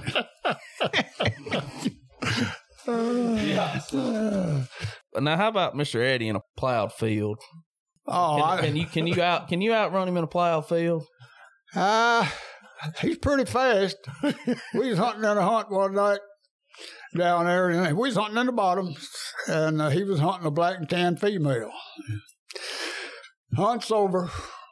Here we go. The guy takes us around. We hit this field. It's just a road up side of a big open field down there. We just walking down there talking up there. Look back there about 50, 60 yards behind us. Here comes a light. Somebody said, there's somebody coming in behind us. I look around. He's nowhere to be seen. I said, Eddie, get your butt up here. Get up here. Stand back there like that.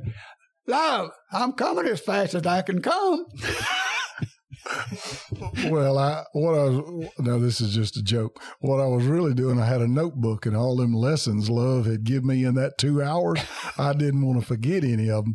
So I was writing them down, and it took a little while because he could give you a lesson. I'll tell a story about Mr. Eddie. You'll get a kick out of this one. Me and him, I hunt out of boat a lot down there in River Swamp, and it's some good hunting.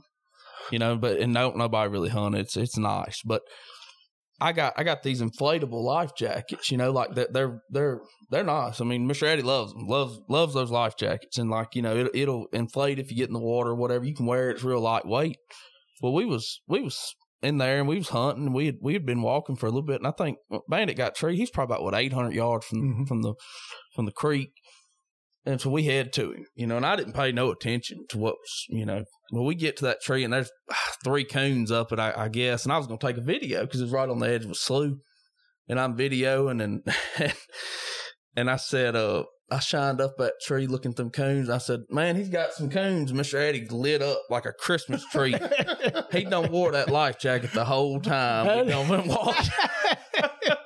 He lit up. Jerry Booker taught me that. Booker said, you gonna take that life jacket off? I said, when we put this truck on the trailer. Put this boat on the trailer. And he said, I said, Mr. Eddie, don't be that old slough. You know, you fall down, it's gonna inflate that life jacket in there.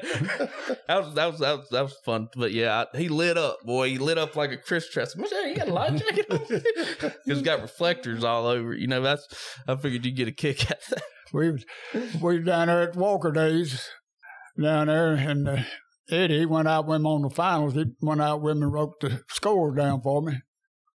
And we're getting ready to go at the motel.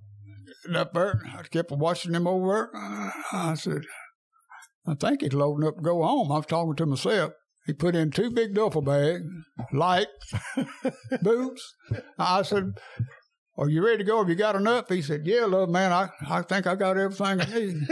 I said, "Woo." So we go fishing the next day, and we go down there. It's the first time where we stayed. I've caught the crap out of him already. He said, "What are you using?" I said, "I ain't telling you, this is mine." He said, "Oh, come on, love, man, let me have one." So I let him have one. That was the first fishing trip. And we caught a few crappie right there. But the next year, come down, he brought his wife, and Tony brought his wife. We went on to hunting that night and got there. We all went fishing next morning. We got up there and they was throwing off there fishing. I slipped off over there on the other side of the bank. And I got over there and I got thrown out there to wreck a fish one. I said, "Here's number 1, Eddie." I just kept right up there. And I told, I hollered there. I said, "Carrie, come on over here, on. We catch some fish." He just come. Eddie said, I said, "No, you stay over there. You ain't coming over here." And it's called about, I don't know how many we caught. This little lady was sitting there with her grandson. And she was from somewhere. She wasn't from there. Eddie asked her. She told him. And got ready to leave, and we'll give her the fish. I said, "We don't keep them. Give her the fish." She said, "Well, y'all can come to the fish fry then," but they live. She invited us. Yeah, she invited us. She lived a long ways there. We give her the fish fry. I don't know. I think we caught about 75, something like that. We caught a bunch of them. Love had to give lessons where the rest of us could catch them. But Love was talking about Walker days. I was very happy to get to go with Love several times. He judged the final cast, and he allowed me to go right on the scorecard for him. But we've seen dogs that's went on to win the world championship, dogs that's went on to be PKC Hall of Famers. And we had a lot of fun doing that, and they had the right man judging. I never will forget one night, Dirk, me and Love was out there, and Dirk was hunting. And so I think Dirk got struck late one time or something. And he looks at Love. He said, "Mr. Love," said, "I want to tell you something." He said, "You may minus me 100 next turn of loose, but you will not strike me for 50. You remember that, Love? And we never opened up the strike the rest of the night. Never opened up. Went to 25. I know years ago, I drove Steve Yant. He was a young fella, until, and he was going down the wrong road about things he shouldn't be doing, about cheating and all. I told him, I got on to him pretty hard. I said, "Steve, I'm going to tell you something, son. If you're going to stay in this business, you got to do one thing, make up your mind right up through there. Are you going to be a cheater, or are you going to do the right thing?" And he'll tell you today what I said. He said, "Yep." He said, "Love told me that." And so he got to be a good handler, Steve. Me and Steve, pretty good fellas. He's hard to get along with sometimes. He says what he thinks, and he ain't going to change his mind. If he tells you something, and if you think he's wrong, and you're going to change it, ain't going to happen. He's going to stick to his guns. Love, I don't want to miss this opportunity. If there's a youngster anywhere that listening to this that's getting into our sport, or somebody new, and they said, "Mr. Love, how can I become better at this sport? How can I learn my dog? And what do I need to do to be successful in this hunt?" What would you tell that person? Let me get my notebook real quick. Hang on. Yeah. I've helped several of them out there in the thing and all. I'd tell them just like I told my grandson when he started. He hunted with me. Then he wanted to hunt in the hunts. And I told him his name's Jonathan, but everybody called him Booger. Because when he was born, he was red-headed as a woodpecker. He walked in there, and I said, I guess I just might have called him Booger Red. And that sort of stuck with him. They dropped the red over the years. Anyway, I told him, I said, "Yep." I said, "I'm going to tell you 2 things you got to do, son." I said, "First thing you got to do is learn the rules. And then the second thing you need to do is know your dog." I said, "The best thing to do that is practice when you pleasure hunting, about when he comes treat in there, what kind of track he's after. Just call back to yourself and see how long he's going to stay, if he's going to stay, whatever." But I said, practice out that. But I said, the first thing, learn the rules. I said, you can't read them all at one time. You ain't going to remember them all at one time. I said, you remember nip through there? I said, I guarantee you, if you don't know the rules, you don't know when you're getting shafted or when you ain't. I said, if you know the rules, and something like that happens, I said, it'll pop right back in your mind that quick on what you need to question that or talk about it or whatever. I said, if you don't know the rules, you won't know what to do. And I said, that's what you need to do. Well, he hit the circuit with me right after he got out of school. And he went to handling for Rick Bogle, the Duck River lead dog. We bought him from Scott Ingalls when he was 13 months old. And Booger started hunting him. Done real good with him. We went to a hunt in Indiana, a pro hunt up there, and I had an entry. And Booger's dog wasn't quite ready to hunt up there. And Jarvis said, I got you down to judge, Booger. I said, Jarvis, come here a minute. I said, he might not be ready for that. He never judged a pro hunt or nothing. Ran up through there. He said, did you teach him? I said, well, I showed him a few of the ropes. He said, that's all that needs to be said. Went out there and done a fantastic job, but everybody bragged on him. Jarvis said, hey, I told you it'd be fine. And Booger started from that. And everybody that ever hunted with him or he ever judged, they loved him to death. Miss Joyce come up there and hugged him one day. She said, Booger, said, you're the nicest young man of anybody ever been around. All these young people around here said, they don't ever say yes, ma'am, no, ma'am, and all that. And I said, Miss Joyce, if you knew my daughter, you know why. And then Booger went on to, I think he won about 37,000 with lead. And the last hunt he hunted in was at the Super Stakes 2012. He won it, the senior division out there. Then after that, he got married on me. But we still hunt a little bit together. Hey, y'all. Tyler here from Coon Hunting University. I want to talk to you a little bit about Extreme Dog Fuel and what sets them apart. Superior nutrition at the lowest price possible. So they've been told the amount of vitamins and minerals they use in their feed's overkill, and that they could reduce cost by incorporating less expensive ingredients in their formula. But they believe the right mix of important ingredients makes a huge difference in your hound's skin, coat, performance, durability, health, and longevity. They promise they'll never change their product to lower the price or to compete with cheap commodity dog foods. All their ingredients are taken from the South Central United States. So go check them out, and you can find out more about Extreme Dog Fuel at extremedogfuel.com and find a retailer near you today. Extreme Dog Fuel, feed it for life. Well, tell us a little bit about you and Rick. I know y'all got Eddie out here. I'm sure he's a little tight mouth. He probably don't like to bark much or nothing like that, you know. But how'd you and Rick, y'all's friendship begin, and then how did you start hunting for Rick? Me and Rick, when I quit handling for JC, I was out of a dog there for, I don't know, I believe it was right after the World Hunt in October. And it was up there anyway. I got a phone call, and it was Rick. And he said, Love, would you like to handle a dog for me? And I said, I don't know, I might. What you got? He said, I got old Rat, and I got a young dog up here.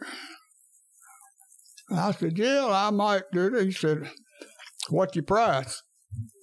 I quoted him a price, what I had to have and what I expect. He said, sounds good to me. I said, well, let me ask you another question. I said, are you sure you want me? You won't get a younger man? I said, I got a little age on me. He said, if I wanted a younger man, I'd have called one. I said, okay, thank you. So I went up there and went hunting, had Rat, and he had a dog up there, a young dog. And I looked at him there. I hunted Rat for a little while. And I told Rick, I said, he's a good dog, and you know that. I said, he just ain't my cup of tea. I said, he stays on the ground too much for me, pounds the ground too much. I said, I just don't like it. We had that young dog called Mike.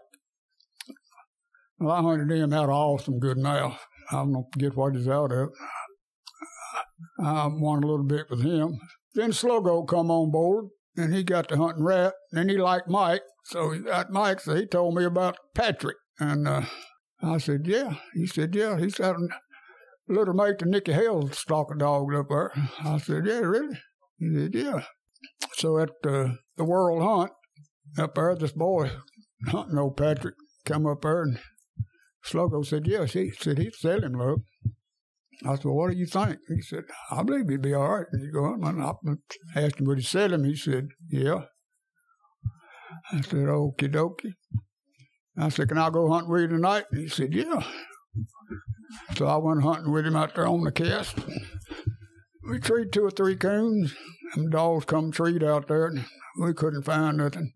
Old Patrick took his track right out across that cut over timber field out there where we shouldn't have been, took that track on around up through there, on down through yonder, just trying to come treat in there on the ditch. We walk into him. It's daylight through there. I see no tree. It's all just cut over stuff, you know. We get in there, he's treed up a tree about that big, run on a little branch. Shine up there, there's a coon sitting on the side of the tree like a squirrel. We got on back up there and cut the dogs back loose. He wins the cast. And I said, I like your dog. I'm going to buy him. We like to never got that sucker caught. He said, that's the only thing about him. He's hard to catch. You just have to slip up on him. I said, Bought him, brought him home. I said to myself, I'll put a stop to that. I went to work on him in that hayfield right down there. In about 3 weeks, I had him when the hunt was over, or where do you want to go home? If he could hear you, you watch that garment, he'd be coming. He'd be right there. Don't matter where he was at. But he had a lot of sense. But he never did break him what his name was. He didn't know. I've done a lot of it. I think he had $358 one on him, and we bought him. And I don't know. I have to look back and see. I won a whole lot with him, and it really broke my heart when they sold him. But that's when Rick and Strickland went partners together in hunting, and he sold him out there. And I said, well, Rick called me. He said, John has sold old Patrick. I said, y'all's dog, do what you want to. I said, I hate to see him go, but he sold him. But he was a good, and Rick's been good to me. I've been hunting for Rick since when I stopped with JC in 2005. I went to work for Rick in 2006, and I've been with him ever since. Thing about old Patrick, around up through there, I don't know what it was about Slogo, but Slogo, we was pleasure hunting up there at Rick's. Old Rat got to jump up on the tailgate, and he missed it. So down there, Slogo he cussed like a sailor anyway. He got to hollering at him, get your butt up there, and he hit at him with a lead and got up in there. Patrick, he come unglued in that dog ball. Whoa, what are you? We get around there, and wherever Patrick heard Slogo's voice around the truck, he started growling. I said, Slogo, get my dog out walking for me. He said, ain't going to happen. And you're talking about world champion Triple Creek Rat. Yeah. Yeah. Yeah, he was a good dog, but I didn't like him. He, like I said, sometimes he'd treat wax out of a coon and be by himself, but a lot of times, the thing I didn't like about him, if a dog got treed ahead of him out through there, sometimes he didn't want to go on there. He'd just go back and forward barking, but he never would go to that tree. And I didn't like that part about him, but he was a good dog. He was a good dog. He won a lot of money. I always think about Slogo out of all the handlers in PKC, and I'm sure I could be corrected, but I know for sure, Slogo's won the world. He's won the national championship. He's won the truck. He's won the futurity. Every large major event PKC's had, I could be wrong, but I'm pretty sure Slogo's won, I think he's won them all except Super State. Okay. I don't think he's ever won the Super States. I don't think. Well, he has been a competitor. He's been close. He's a good handler. He's a dog. He's been a good friend of mine for years and years. And one of the best ones in the world to stay in a motel with. You never know who's in there. If you're in there first, when he comes in, you really have to be awake to hear him. He just comes in just slow and soft, and he gets in the bed. Wintertime or summer, don't matter.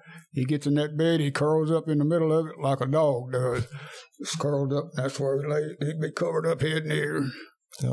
Yeah. We sure had some good meals with Sluggo, too, at the World Hunt. I look forward to, usually I guess it's on Wednesday, but whatever day Sluggo cooks some fish out there, hey, I'm not going to be late.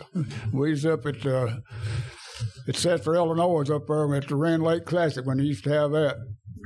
I got in the room first that night, then took a shower, went to bed. Sluggo come in. He said, "Love, you sleep?"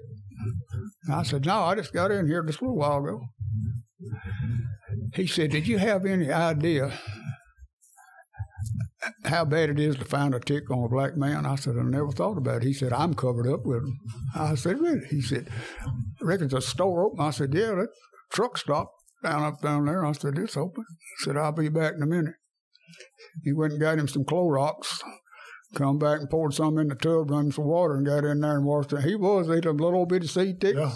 He said, "I can't see them," but he said, "I got them all open." I said, "Well, Sluggo, we've been friends forever," but I said, "I'm not going to look." So, where'd you go from old Patrick? From Patrick? Let's see, I got David Dow put us on a young dog up there in Illinois. We went and tried him out and bought him. It was Eli Stone was his name. After I gave it to him, we went and got him. His dog was named Snoop Dogg when we went and bought him. We went and tried him out that night. He wasn't with nothing. We carried old Patrick with us and treated a coon or two on the way home.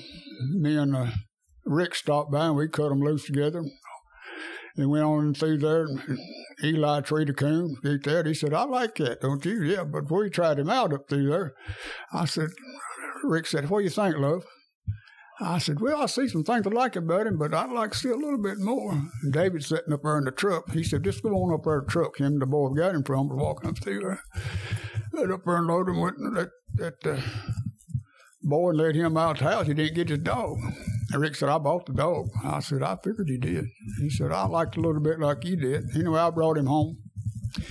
And he didn't know his name either, but he did after a while. Nice little dog. And he had a problem treating a possum every now and then. But he by himself treated a lot of coons. And again, Mr. Strickland sold him unknowing to me. And that's how we got rid of him. And the boys, Heath Johnson now wound up buying him. And they really loved. I liked him. They won a lot of money with him. But Rick, he said, "You got to change his name, love." He said, "I don't like that name." And I come up and I called him, and they had a detective show on television come up, and the detective's name was Eli Stone. I called Rick. I said, "I got a name." He said, "What is it?" I said, "Eli Stone." He said, "Sounds good to me." And that's where Eli got his name at. So I got a question. This is kind of off topic. It just kind of come to my head. What's the craziest question you've ever had presented while you were a panel member? I had a bunch of them. What's the best one? Oh, I mean, I have to think about that a little bit. If I'm not mistaken, it was a red dog in the cast down at the World Hunt, and they come in with a cast out there, and all of them presented to tell, and they all had different stories. And I'm always sitting on the panel, and I'm always the last man. I like to listen to everybody. And the panel member, like Eddie, sitting there, and they asked a question, and they said, "Look, what do you think?" I said, "I'll get to him in a minute, and I'll let everybody else talk." And I asked the boys up there, and I said, "Sounds like to me," I said, "I like to ask y'all one question and be honest with me. Was y'all hunting by yourself or was y'all hunting together?" He said, "Always all together." I said, "I don't think you was." I said, "Y'all got 4 different stores. You're all out there together." I said, "I don't understand." I said, "Why do you think that we can put something right when y'all don't know what's happening out there?" I said, "You got a question here, and all 4 of you got a different story about it." I said, "Best thing I can tell you to do is just push your chairs back and go back there and discuss it and try to come to an agreement with yourself before you present it to us." I said, "We in the dark." I said, "Y'all got out there hunting together, out there for 2 hours, and you come in here with this question, you all got 4 different opinions." I said, "Ain't no way we can iron it out for you." And they finally went out there and come back with it. And the one that sounded the best, which he wound up winning. He should have. The way it was finally presented, they all agreed, yeah, I think that's really the way it was. But it was getting pretty close, if I ain't mistaken, to the end of the week. And you know how they are. They're always gasping for straws, and most of them don't mount to nothing when they bring them in there. But today, you got better judging. Now, stay on top of things. You got less questions than we ever had. I mean, this year and last year, I ain't got near as many phone calls about, going over rule circulation about a panel or something other. And it's got a lot better. And I'm glad it has. And like I've always told them, I said, boys, you go by the rules, you'll get along better out there. And I said, ain't no out there trying to pull something like this and around. I said, you get a break, that's fine. And I said, just trying to get a tree scored that ain't there. And the question go back out there and it ain't there. I said, somebody's going to get penalized. And when you know you're in the wrong to start with, I've had a bunch of them in my lifetime. It didn't amount to nothing. It's their money if they want to spend it that way. And most of them know a lot of times they're going to win. That's just like down there at the truck hunt one year. It's a good friend of mine. The boys out up there in Ohio does all that winning. What's the name? Jeff Dollar. And water, but that's the year that it's a little female wanted that Blaine Leverett hunted down there. We go in there, we score, this hunt's going to be over. We go in there, and Jeff trees that dog back in there, and he knows he's on the same tree. So he sent the backup judge on in there with him handling the dog, and we score this last tree. The hunt's over with by the time we get back to Jeff. We walk down there, I guess it's 200 yards in water from knee deep to waist deep. We get in there, and I asked the backup judge, I said, what tree's on? He said, he's on the same tree, Mr. Love. Shine up there. I said, Jeff, it's the same tree. It is? Well, you know it is. I said, you called us over up here? I called the boy on the phone in there, and I said, is the dog back on the same tree? And he whipped it. He said, I think so, Mr. Love, but he wants you to come in there and score his tree. Anyway, get in there. And I get after Jeff pretty stout. And I said, Jeff, caused me to walk in here, all of us standing here, and he said, well, Love, you don't ever know what might happen. He said, you might have thought it was a different tree. I said, in your dreams. But his boy, when I judged him down there, as good as he could be. I never seen a kid so excited in all my life. Again, we was in water. We go in there. We score his tree. It's going to be over. We go in. It's up a den. We're in water about knee deep, sloshing around up. I get on the backside, or I cut my light off, and I see a little break in the sky. So I walk around and cut my light back on. I see his holes about this big around. I pop my squaller. That daggone coon come up, looked right up. I said, I got it. Oh, here he come around up the case. Here he come running up through there. And the other boys. And that's where? I said, right there in that hole. I said, picked up there. I said, y'all just keep your light off right there and look at my light. Right here, I'll blow a squaller again, see if I can get him to come back. I'll blow there for about 30 seconds, a little more. Lord, and behold, that coon come right back up, looked up through there. In case he grabbed me around the waist, I like to not breathe. He was tickled to death. Imagine. Truck went in Rascal.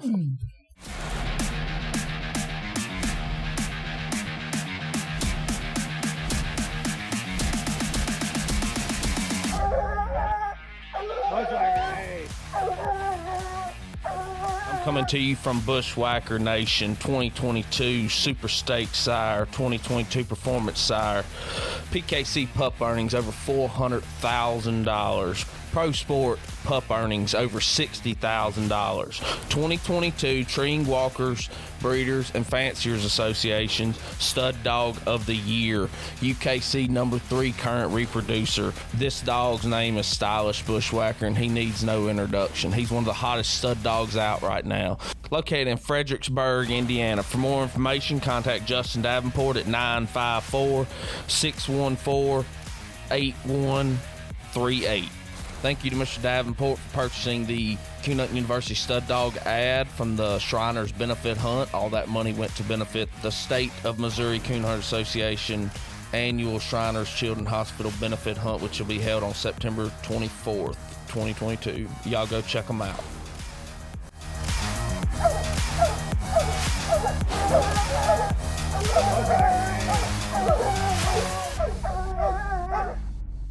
So this old dog you got out here, what's his name? I'm not Eddie. So you call him Eddie, huh? Yeah, the boy I bought him from, good friend of mine, lives here in Alabama. I went pleasure hunting a time or two, and I liked the way the dog worked. Does he lie as much as the other Eddie? He's pretty mild in places. and I got him, I said, well, what's his name? He said, I'm not Eddie. Well, where that name come from, he put him on there. They bought him, all the boys with Steve Smith and them. Edie, his name. In the supply business, Edie. He's one that got the dog off of. And Eddie got to him, he said, Eddie. He said, I'm telling you, my name ain't Eddie, it's Edie. So he named the dog Eddie, and that's where the dog's name come from. And he's a pretty good dog. I've got to get him back in shape for the World Hunt. So I got 2 entries down here at the qualifying hunt at Good Springs last of September. But I had all this covert stuff went on in 2020. And around my wife and I, we dodged it, stayed safe, tried to, and everything. We dodged all that. And around this past February, a new case of it broke out. And where I got it, I don't know. I picked it up somewhere. I was sick for about 2.5 weeks. And sort of got over it, and Lord and behold, she took it. We had to stay quarantined here. We couldn't get around the kids or nothing. And after that, I went hunting one night. After that, and turned me loose. He got struck, got treed in there about on my Garmin. I remember it well. Look, he's about a little over 400 yards in there. Sort of flat, then he went up, he's up on the side of a hill.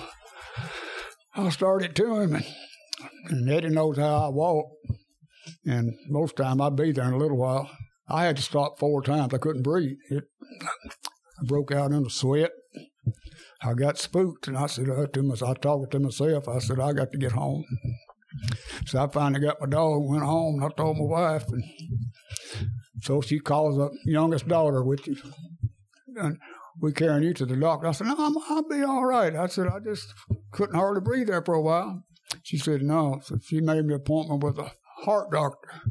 I said, no, heart's all right. She said, Dad, I believe you might have some blockage. I went to the heart doctor, and he examined. He said, well, I hate to say this. And he said, I believe you got some pretty good blockage. I said, So that made me, I had to go in, get that stuff done, and run in there and off the blockage. And the doctor, he said, I want to apologize. I said, for what? He said, you got no blockage. He said, sure fooled me. So they run some more tests on me and everything. And all took me through test breathing. He said, went to a lung doctor. Then he said, well, Mr. Love, he said, you got COPD. I said, I do. He said, yeah. He said, you smoke? I said, no, sir. I said, I quit smoking. Be 12 years this coming December. He said, when did you start? I said, Lord, I don't know. Probably when I was about 13, 14 years old. He said, that's it, got you then. He said, you just gradually. He said, I can't cure you, but he said, I can help you. And he said, I'm going to tell you. He said, this hot weather's going to be rougher on you than cold weather. And he's right. Sometime I can walk to the dog pen down there. I'm fine.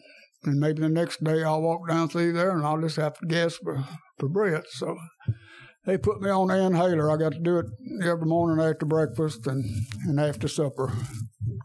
It ought to be pretty good for what it costs. Up through there. It ain't very big.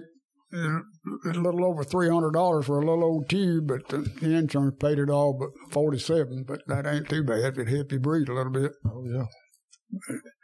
But that's why I ain't been hunting here lately. But I'm fixing to get back after it. And wife, you cannot go by yourself. Oh, you get out there, I won't know where you at. I said, well, I can call somebody. The phone monitor, you're not going. Then the girl said, no, Dad, you're not going by yourself. So Booger, he said, I'll go back to hunt with you for Director Papa. And he said, but have to, I'll hunt Eddie in the qualifying hunt for you. And he said, and I'll get back from vacation. He said, we'll get started up. And they got a lot of coons over there where they live. And we got You think you're in Illinois right now, in Tennessee down here. Wow. We got coons out the yin-yang. Nobody hunts down here anymore. Ain't no hunters around here. And I got it all to myself. And, and I was at the store the other day, 1st of July, and the game warden down there, and I said, "Hey, possum police," that's what I call him. "Hey, love."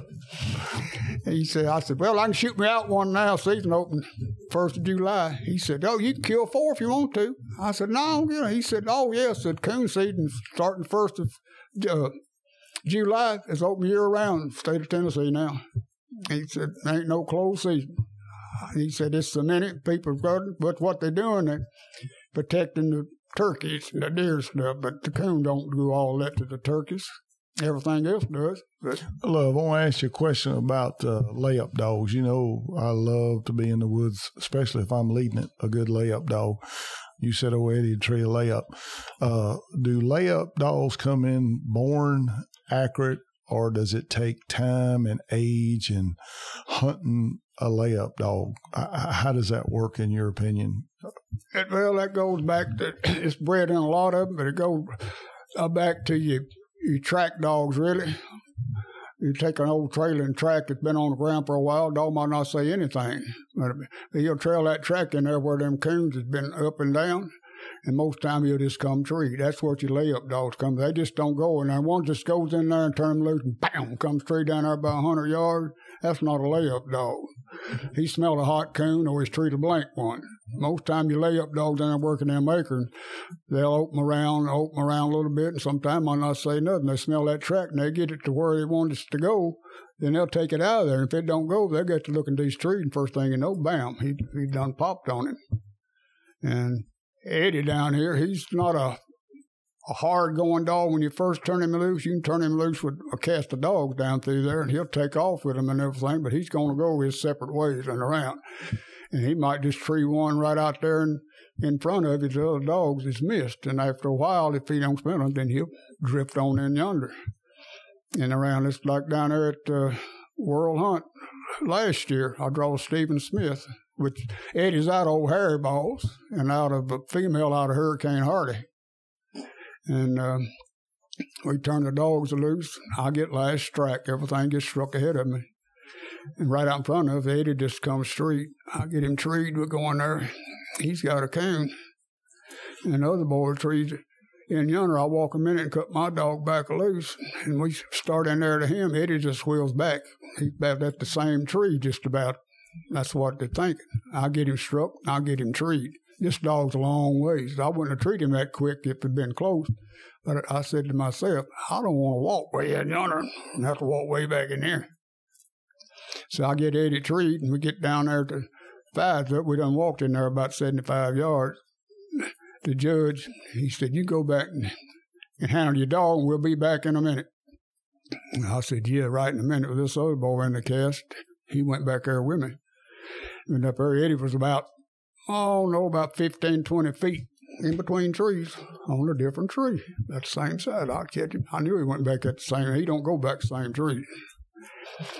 They went in there, and that dog's not got anything.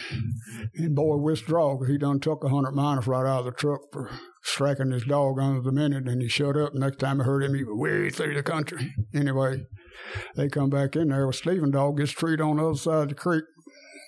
We don't find anything. Well, I got me 2 coons treat. We cut them back loose. Eddie gets struck, gets treated again out down there in front of us. Stephen dog gets treated again. And goes, she's got a coon. I don't find my coon. We walk a minute and cut my dog loose. And here they went on in there to the judge's dog. It's way on deep down in there. And I said, "Judge, you hear that dog?" "Yeah." Eddie struck, Eddie treed. Well, Stephen trees his dog across the creek over here. We get in there to Eddie. He's got a coon. I look at my watch. We got a little over 2 minutes left in this hunt. I cut him loose. We're going to Stephen's dog over there. I'm telling to myself, Stephen's got a coon. He's going to beat me. He's going to have 400. He's going to be ahead of me. He's going to have 450. Eddie opens up right out here, right-handed or left-handed. So I looked at my watch, got about 30 seconds left in the hunt. Did I tree or do I don't? Eddie Tree, Judge said, you just barely made it, love. And Stevens, he said, love, I wouldn't have done you that way. I said, well, if you got a coon, I'm going to be losing. And I don't know what I got over here. So them boys was crossing the river to get to the up there, and we shined the bank, and you see the coon sitting nowhere. But the boys that was out there spectating with Stephen, he said, we'll go across over there and get her. We scored. We go to mine. Hunt's over. I catch my dog and tie him back. And Judge said, you ready, love? Stephen said, I ain't on need a shine. I said, here sits the coon right here. He said, love, I wouldn't have done you that way. But we walked back to the truck, halfway to the truck, across this pit cornfield. He lets out the dangest. He said, I don't like to get beat. And the boy I bought Eddie from, after he called him next day, he said, Stephen, you ain't ready for Eddie.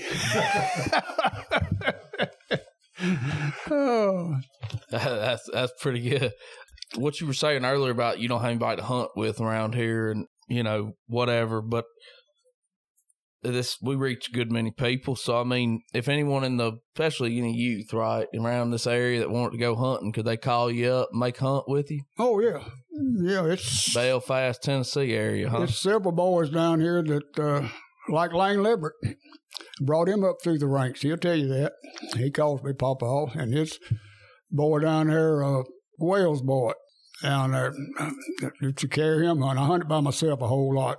One night he called and he said, Papa, you going to hunting? I said, yeah, I sort of going to work my dog by himself a little bit tonight. And around my wife, she spoke up. She said, is that the Wales boy? He didn't have no drive license. He wasn't 14 that time.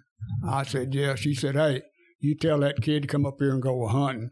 If he wants to go hunting, you take him hunting. I said, well, I'll tell you one thing, honey. I'll sure do it. So I said, just come on up. Just come on up here, Ethan. We'll go hunting. Yeah. I'm good, Mr. Eddie. You good? You got anything? Oh, yeah. I'm going to just add to what I used to do at the end. So, if you're good, you got any more questions or anything? Mm-hmm. I'll say my piece and then, okay. Well, I could say this, Mr. James. I really appreciate you inviting us into your home and allowing us to conduct this interview. And I'm going to tell you, it turned out great. We got a lot, man, we got some history captured on this thing. I really do believe that. And I feel like we didn't even scratch the surface. I know we're kind of crunching for time a little bit here, but not really crunching. But I mean, you know what I'm saying. But, you know, it just, we're going on 2.5 hours and I know, you know, it can get tough but I do appreciate it, man. It's great to hear all the stories and everything. And I feel like we didn't even scratch the surface. And I know Mr. Eddie's going to give his spiel. And, you know, y'all two been great buddies. And I think it's cool to see the way that y'all kind of interacted. And I think the listeners are really gonna feel that, you know, personal connection y'all have, or I guess what you'd call it. But anyway, I just want to tell you that. And I do thank you for allowing us to do it. Well, I appreciate y'all coming. And a lot of stuff I forgot and I couldn't remember. Of course, I'll be 77 next month, and I'll make this world hunt. I hope I can. And I was hoping I could go to 80, but I might have to hang it up. I don't know yet. I just have to wait and see when I get started back and get active out there again just to see how I'm going to produce. I don't want to put myself in no danger, so... You might need to just get you a blue tick. Just something I ain't got. Well, I'm not prejudiced. I like any kind of dog if he's a good one and around there. But Ed and I have been friends for years, and I've got a lot of good friends, and I hope we'll stay friends. And all, like I said, we'll have to wait and see what this year's make. I done told Roger, I said, well, I might have to quit. He said, well, you can quit hunting all you want to, but you ain't going to quit PKC. He said, you still come around. I said, no, if I can't hunt, I ain't a-coming. He said, oh, yeah, you will. So I let him talk me into taking the Walker days 4 more years, but he ain't going to talk me into it this next time. My term will be up this next year. And let somebody else have it. Some younger people can do more. And Walker days is just like all of the other breed hunts. They're going downhill. People don't participate in them anymore like they used to. It'd be 100 dogs are better at them. Not anymore. So much big money hunts out there, and people's hunting for the big money now, and they ain't going to the breed hunt. You go to breed hunt. I don't think a breed hunt's been filled up, but this is my 8th year in it as president of the Walker Association. And I think the first 2 years I took it over, we had pretty good crowds, and it just kept going down and down and down till it, like all the rest of them, it's just they're gone. The little hunts, they history. They history now. People's going for the $2 and $3 and $4 and $500, $5,000, $6,500 and all that. They going to that now, and you can't blame them. That's where the money's at. If you got a good enough dog to compete in it and win, yeah, have at it. I'm happy for them. But this younger generation, the way the money is now, the $6,500 hunts and all, the old people come up through the ranks like I did, and you didn't win a lot of big money, $5,000, $4,000, yoke hunts.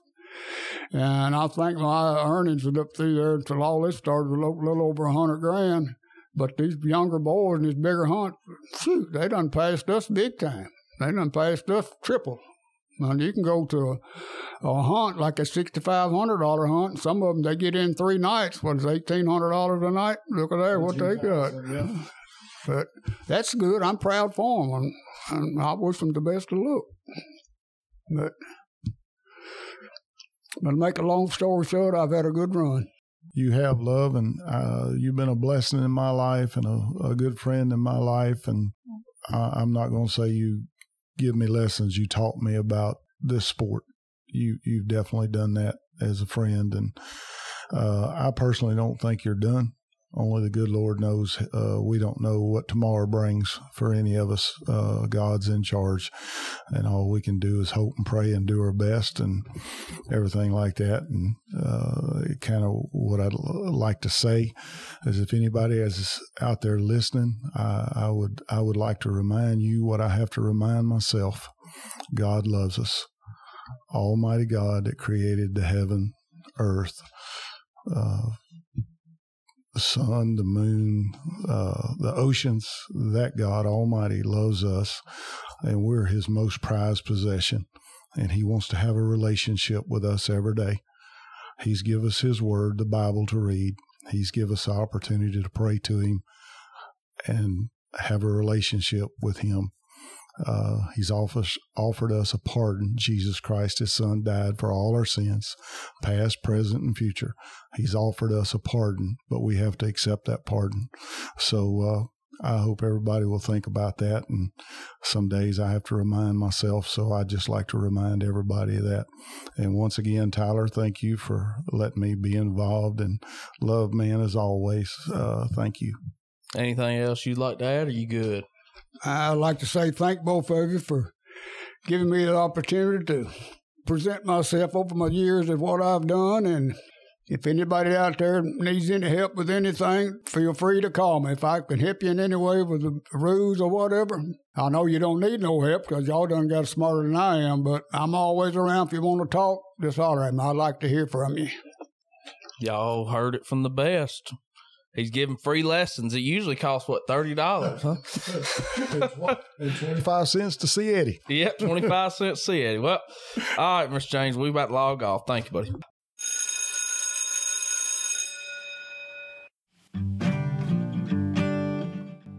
I really hope y'all enjoyed that interview as much as I did. If you like what you heard here, go on over to Facebook, give us a like at Coon Hunting U. Also, go to Apple Podcasts, leave us a rating and a review. It really helps us out. And remember, if you need a new hunting light, do not overlook Superior. They make an awesome light, best customer service in the business. Man, their walking light and double red is the brightest I've ever seen. Use coupon code CHU Podcast at checkout at nighthunters.com. You can find the link in the description box below this. Coon Hunting University is a product of Audio Hound Productions. Until next time, y'all have a wonderful day.